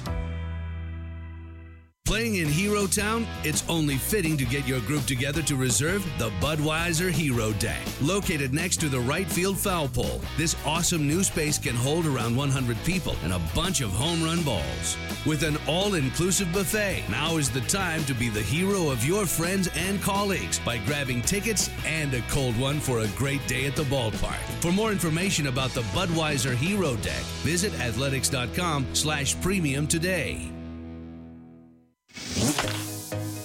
Streaming from the East Bay, A's Cast Live continues with Chris Townsend. That's right, we're in the heart of the East Bay. The Athletic Club in Oakland, a little watch party. Come down and see us as soon as you get off work. Get off early. You have my permission. Tell your boss, Townie says you can get off work early. It's Friday. Nobody accomplishes anything between 4 and 5 o'clock on a Friday. No. You're making your plans for the weekend. You checked out, let's be honest, you checked out like 2-3 hours ago, if not even before you got to work today. Just tell your boss, hey, we're going to the Athletic Club. We're out of here. Yeah, go and read. If you don't have the Athletic, I understand. But if you do, go read Melissa's article. It is really, really good. And Matt Olson, to me, is one of the guys that, you know, if we're talking extensions of a guy that's got to be extended, he's on that short list. Because you talk about his ability as a fielder and a premier power hitter, he needs to be here long term. And I still think a couple of years ago, the way he grew in front of our eyes as one of those guys that was constantly being shipped back and forth from Nashville, and that can crush people like we've seen with Franklin Barreto, the fact that that didn't crush him only made him stronger. See, some guys, it makes you stronger. Some guys, it breaks you down. It didn't break him down. It made him a better player. It made him who he is today. I had a great conversation with him about it in Tokyo, because he was my pregame guest for the last game in Tokyo. And, of course, he broke the hamate bone in that game, and you're like, the pregame jinx. You never want to have the pregame jinx. All right, this is classic. So Aaron Boone, I would say, is going to go down as one of the best manager, umpire, going after each other just because of my guys are effing savages in the effing bot. You know, my guys are savages. They're going to start making T-shirts. They're going to make hats. They're going to do all kinds of things. And that's why we said earlier today, Aaron Boone better copyright that, because I guarantee you the Yankees are going to do everything they can to make money off of that. And you know what? Oh, trademark it. Copyright it, trademark it, whatever you need to do. Make sure it happens. Am I right? Or it's trademark or copyright? You think it's copyright? Whatever it is he needs to do, he needs to get that. My guys are effing savages. I love it. All right, here we go. Hey, are these back-to-back or are they individual? They're all together. Okay. The first one is Earl Weaver. who Earl Weaver is just one of the angriest guys ever in the history of baseball, the Hall of Fame manager of the Baltimore Orioles, one of the great managers of all time. And then the other one is Terry Collins with the Mets. These are two of the best confrontations between an umpire and a manager. Earl Weaver against Bill Haller, at least a part of it. Give a listen. Listen to him, Eddie. Oh, that's bull. Behind the rubber. Oh, bull. Yourself. You're here, and this crew is here just to us. Yeah. Boom. That's good. That's great. And you shut it. You You've been great to get me out. Earl, you run yourself, Earl. You run yourself. Finger off you hit me? Yeah, because you put your finger on me. I'm glad you hit me. That's right. You're here for one goddamn specific reason. What's that, Earl? To us. You're full of you. Goddamn years and years. And don't you ever put your finger on me again. You hit me, Earl. You put your finger on me. That's okay. And then a few years ago, Mets manager Terry Collins with Tom Hallion. Give a listen. Take him. Terry.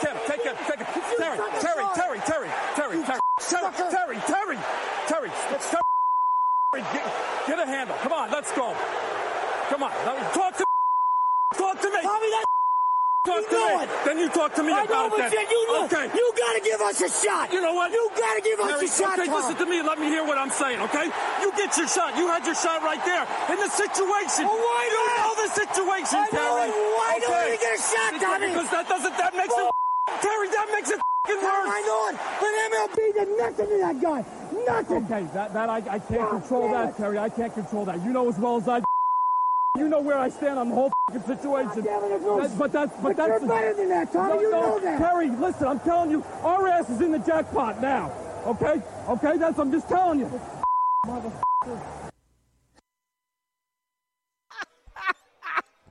It's simply old men yelling at each other. It's a bunch of old men yelling at each other. It's funny, and it was the way the game was played. I mean, you think of, God, Lou Piniella all the years, throwing the bases and going nuts. You know, there's just been some guys that would just go absolutely Hal McRae, guys that would just go ballistic. That's going out of the game. We don't see that. You don't see it often. Well, because replay, once you do replay, I mean, we actually saw it the other day with Bob Melvin, where replay went against the A's, but the umpires on the field knew that they got it wrong back in New York. And so the one umpire said, hey, and Melvin came out to argue. Immediately he is supposed to be ejected. The minute you argue after a call has been made by instant replay, if you come out and argue, you're supposed to be ejected. And the umpire said to Bob, this is the reason you're not getting ejected because I agree with you. And that's when Bob had to go, okay, I got you. And then he went in the dugout.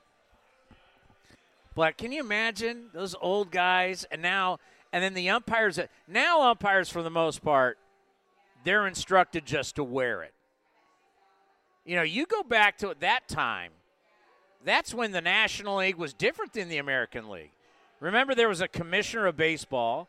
Then there was a commissioner of the American League. There was a commissioner of the National League. The leagues were totally separate.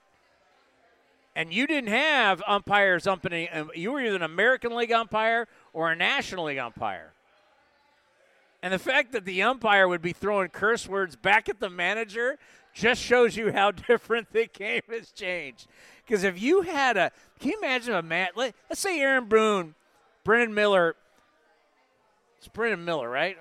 Who is the rookie umpire? Brendan Miller. Let me check. Yeah, Brendan Miller. Let's say Brendan Miller just started firing back at Aaron Boone yesterday. What would have happened? Now, a lot of the times what you see is umpires just wear it. But that is going to be one of the best rants. That's not Earl Weaver-ish. My favorite part of the whole rant by Aaron Boone is when he goes, I feel bad for you. When he's talking how bad he is. He's dog cussing him, and in the middle of dog cussing, he goes, I feel bad for you. But effing get better. Coming up next, we will end the show with buying or selling here at the Athletic Club in Oakland. You're listening to A's Cast Live. Want to add to your collection of A's memorabilia but can't make it to the Coliseum? During every weekend home series, the Oakland A's Community Fund will hold a digital silent auction through the MLB Ballpark app. You can bid on rare memorabilia items, including baseballs, jerseys, bats, game-used equipment, and autographed items. Proceeds from the silent auction benefit the Oakland A's Community Fund and its initiatives in the community. Download the app at athletics.com/ballpark-app. If you're a baseball fan and a parent, you've probably had to explain to your kid that a 2-2 count isn't something a ballerina wears. As a parent or even a sibling, you may have also had to explain that a makeup game doesn't involve lipstick or mascara. But as a parent and an A's fan, we do hope you know about our new A's Stomping Ground. This awesome space is open and waiting for you. From awesome new games for kids to interactive activities, the A's Stomping Ground is right for you and your family. So the next time the kids want to know what a sandwich pick is or who got that 2-2 pitch, you will know it's time to go to a ball game and visit the A's Stomping Ground, a free area in right field for kids and families. Visit athletics.com/stomping ground to learn today. That's athletics.com/stomping ground. This summer, our hats are off for you, A's fans. Grab 15 of your closest family members, friends, or co-workers and make memories at the ballpark with our new Hats Off group package. Groups purchasing 15 or more tickets in the lower level will receive a free exclusive A's cap featuring our popular spring training elephant logo. Select games and restrictions apply. Visit athletics.com/hatsoff for more information. That's athletics.com/hatsoff. If you love chicken pies and a dynamic menu, then you're going to love the Chicken Pie Shop of Walnut Creek. You have to try their world-famous chicken pie dinner, which has been served in Southern California for 80 years. That's the Chicken Pie Shop right off Main Street in downtown Walnut Creek, located at 1251 Arroyo Way. Parking's easy, perfect for events, daily drink and food specials, and best of all, great food. Check out their menu at chickenpieshopwc.com. That's chickenpieshopwc.com, right off Main Street, Walnut Creek. Want to take home half of the 50-50 pot? This season, you'll have even more opportunities to test out your luck. The Oakland A's Community Fund will host a 50-50 raffle at every home game in 2019. Tickets are sold from gates opening through the last out of the 6th inning, from raffle sellers or at the kiosk at Section 217. The winner will be announced in-game and will receive 50% of the jackpot, with the remainder benefiting the Oakland A's Community Fund. Learn more at athletics.com/raffle.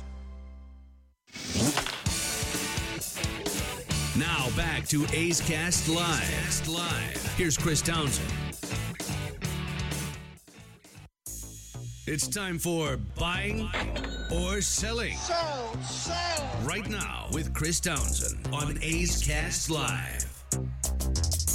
Downey, it's good to see you instead of through a computer screen yesterday. Millennial technology, pretty incredible, right? Well, it's been said that there's people in the office that want more of you on the air, so here it is. I had to puff my chest a little bit to you this morning. That's the only way to stay on top of it with you.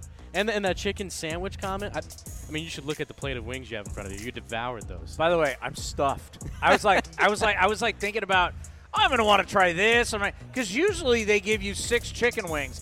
I mean, they really gave you like a double order here. It's amazing. You know what? When you come to the athletic club, you do not get cheated.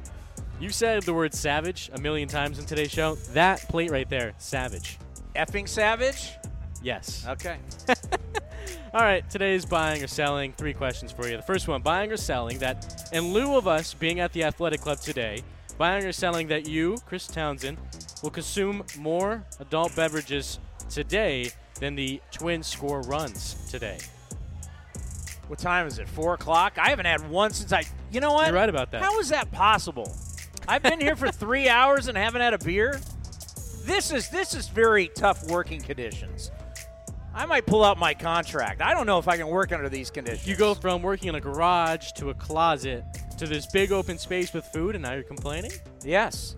I'm going to go me versus the Twins today. Yeah. Chris Bassett on the mound. Yep. And I'm going to be here till, 9? I probably got about another 6 hours here. Yep. I think I'm going to go the over. All right. Okay, fair.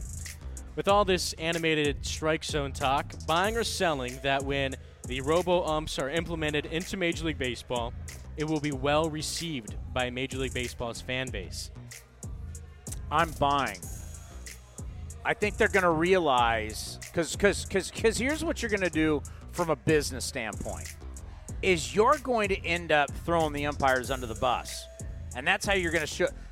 Why are we changing? Well, let me show you. And I guarantee they have all kinds of statistics that are going to show all the different pitches that are missed and how they're not going to be missed anymore. Because what happens when you make a change? You have to justify the change. How do you justify the change? You're going to say, these guys aren't that great. Even though we've been telling you all these years these guys are great, I bet they have statistics, they have stuff. Like last night, they have the umpire, the rookie umpire for New York. What happened after Aaron Boone chewed him out? His strike zone changed. They can prove this kind of stuff. So I'm buying. Okay. What do you think? Yeah, I agree. I think fans will like it. I think replay overall has been well received, other than when they mess it up. But I think it's going to be kind of the same trend with that. Last question, really quick. I think we'll actually disagree on this. But buying or selling that the automated strike zone will be more beneficial for batters than it will be for pitchers? That'll be better for batters? Yeah. I'm selling that. Okay. I think it's going to be better for pitchers. I think it's going to be better for batters, and for this reason only. Mainly for pitchers like Kyle Hendricks, somebody that nibbles on the outside corner and aggressively throughout the game gets his strikes down a little bit bigger and bigger. This has been a presentation of the Oakland Athletics.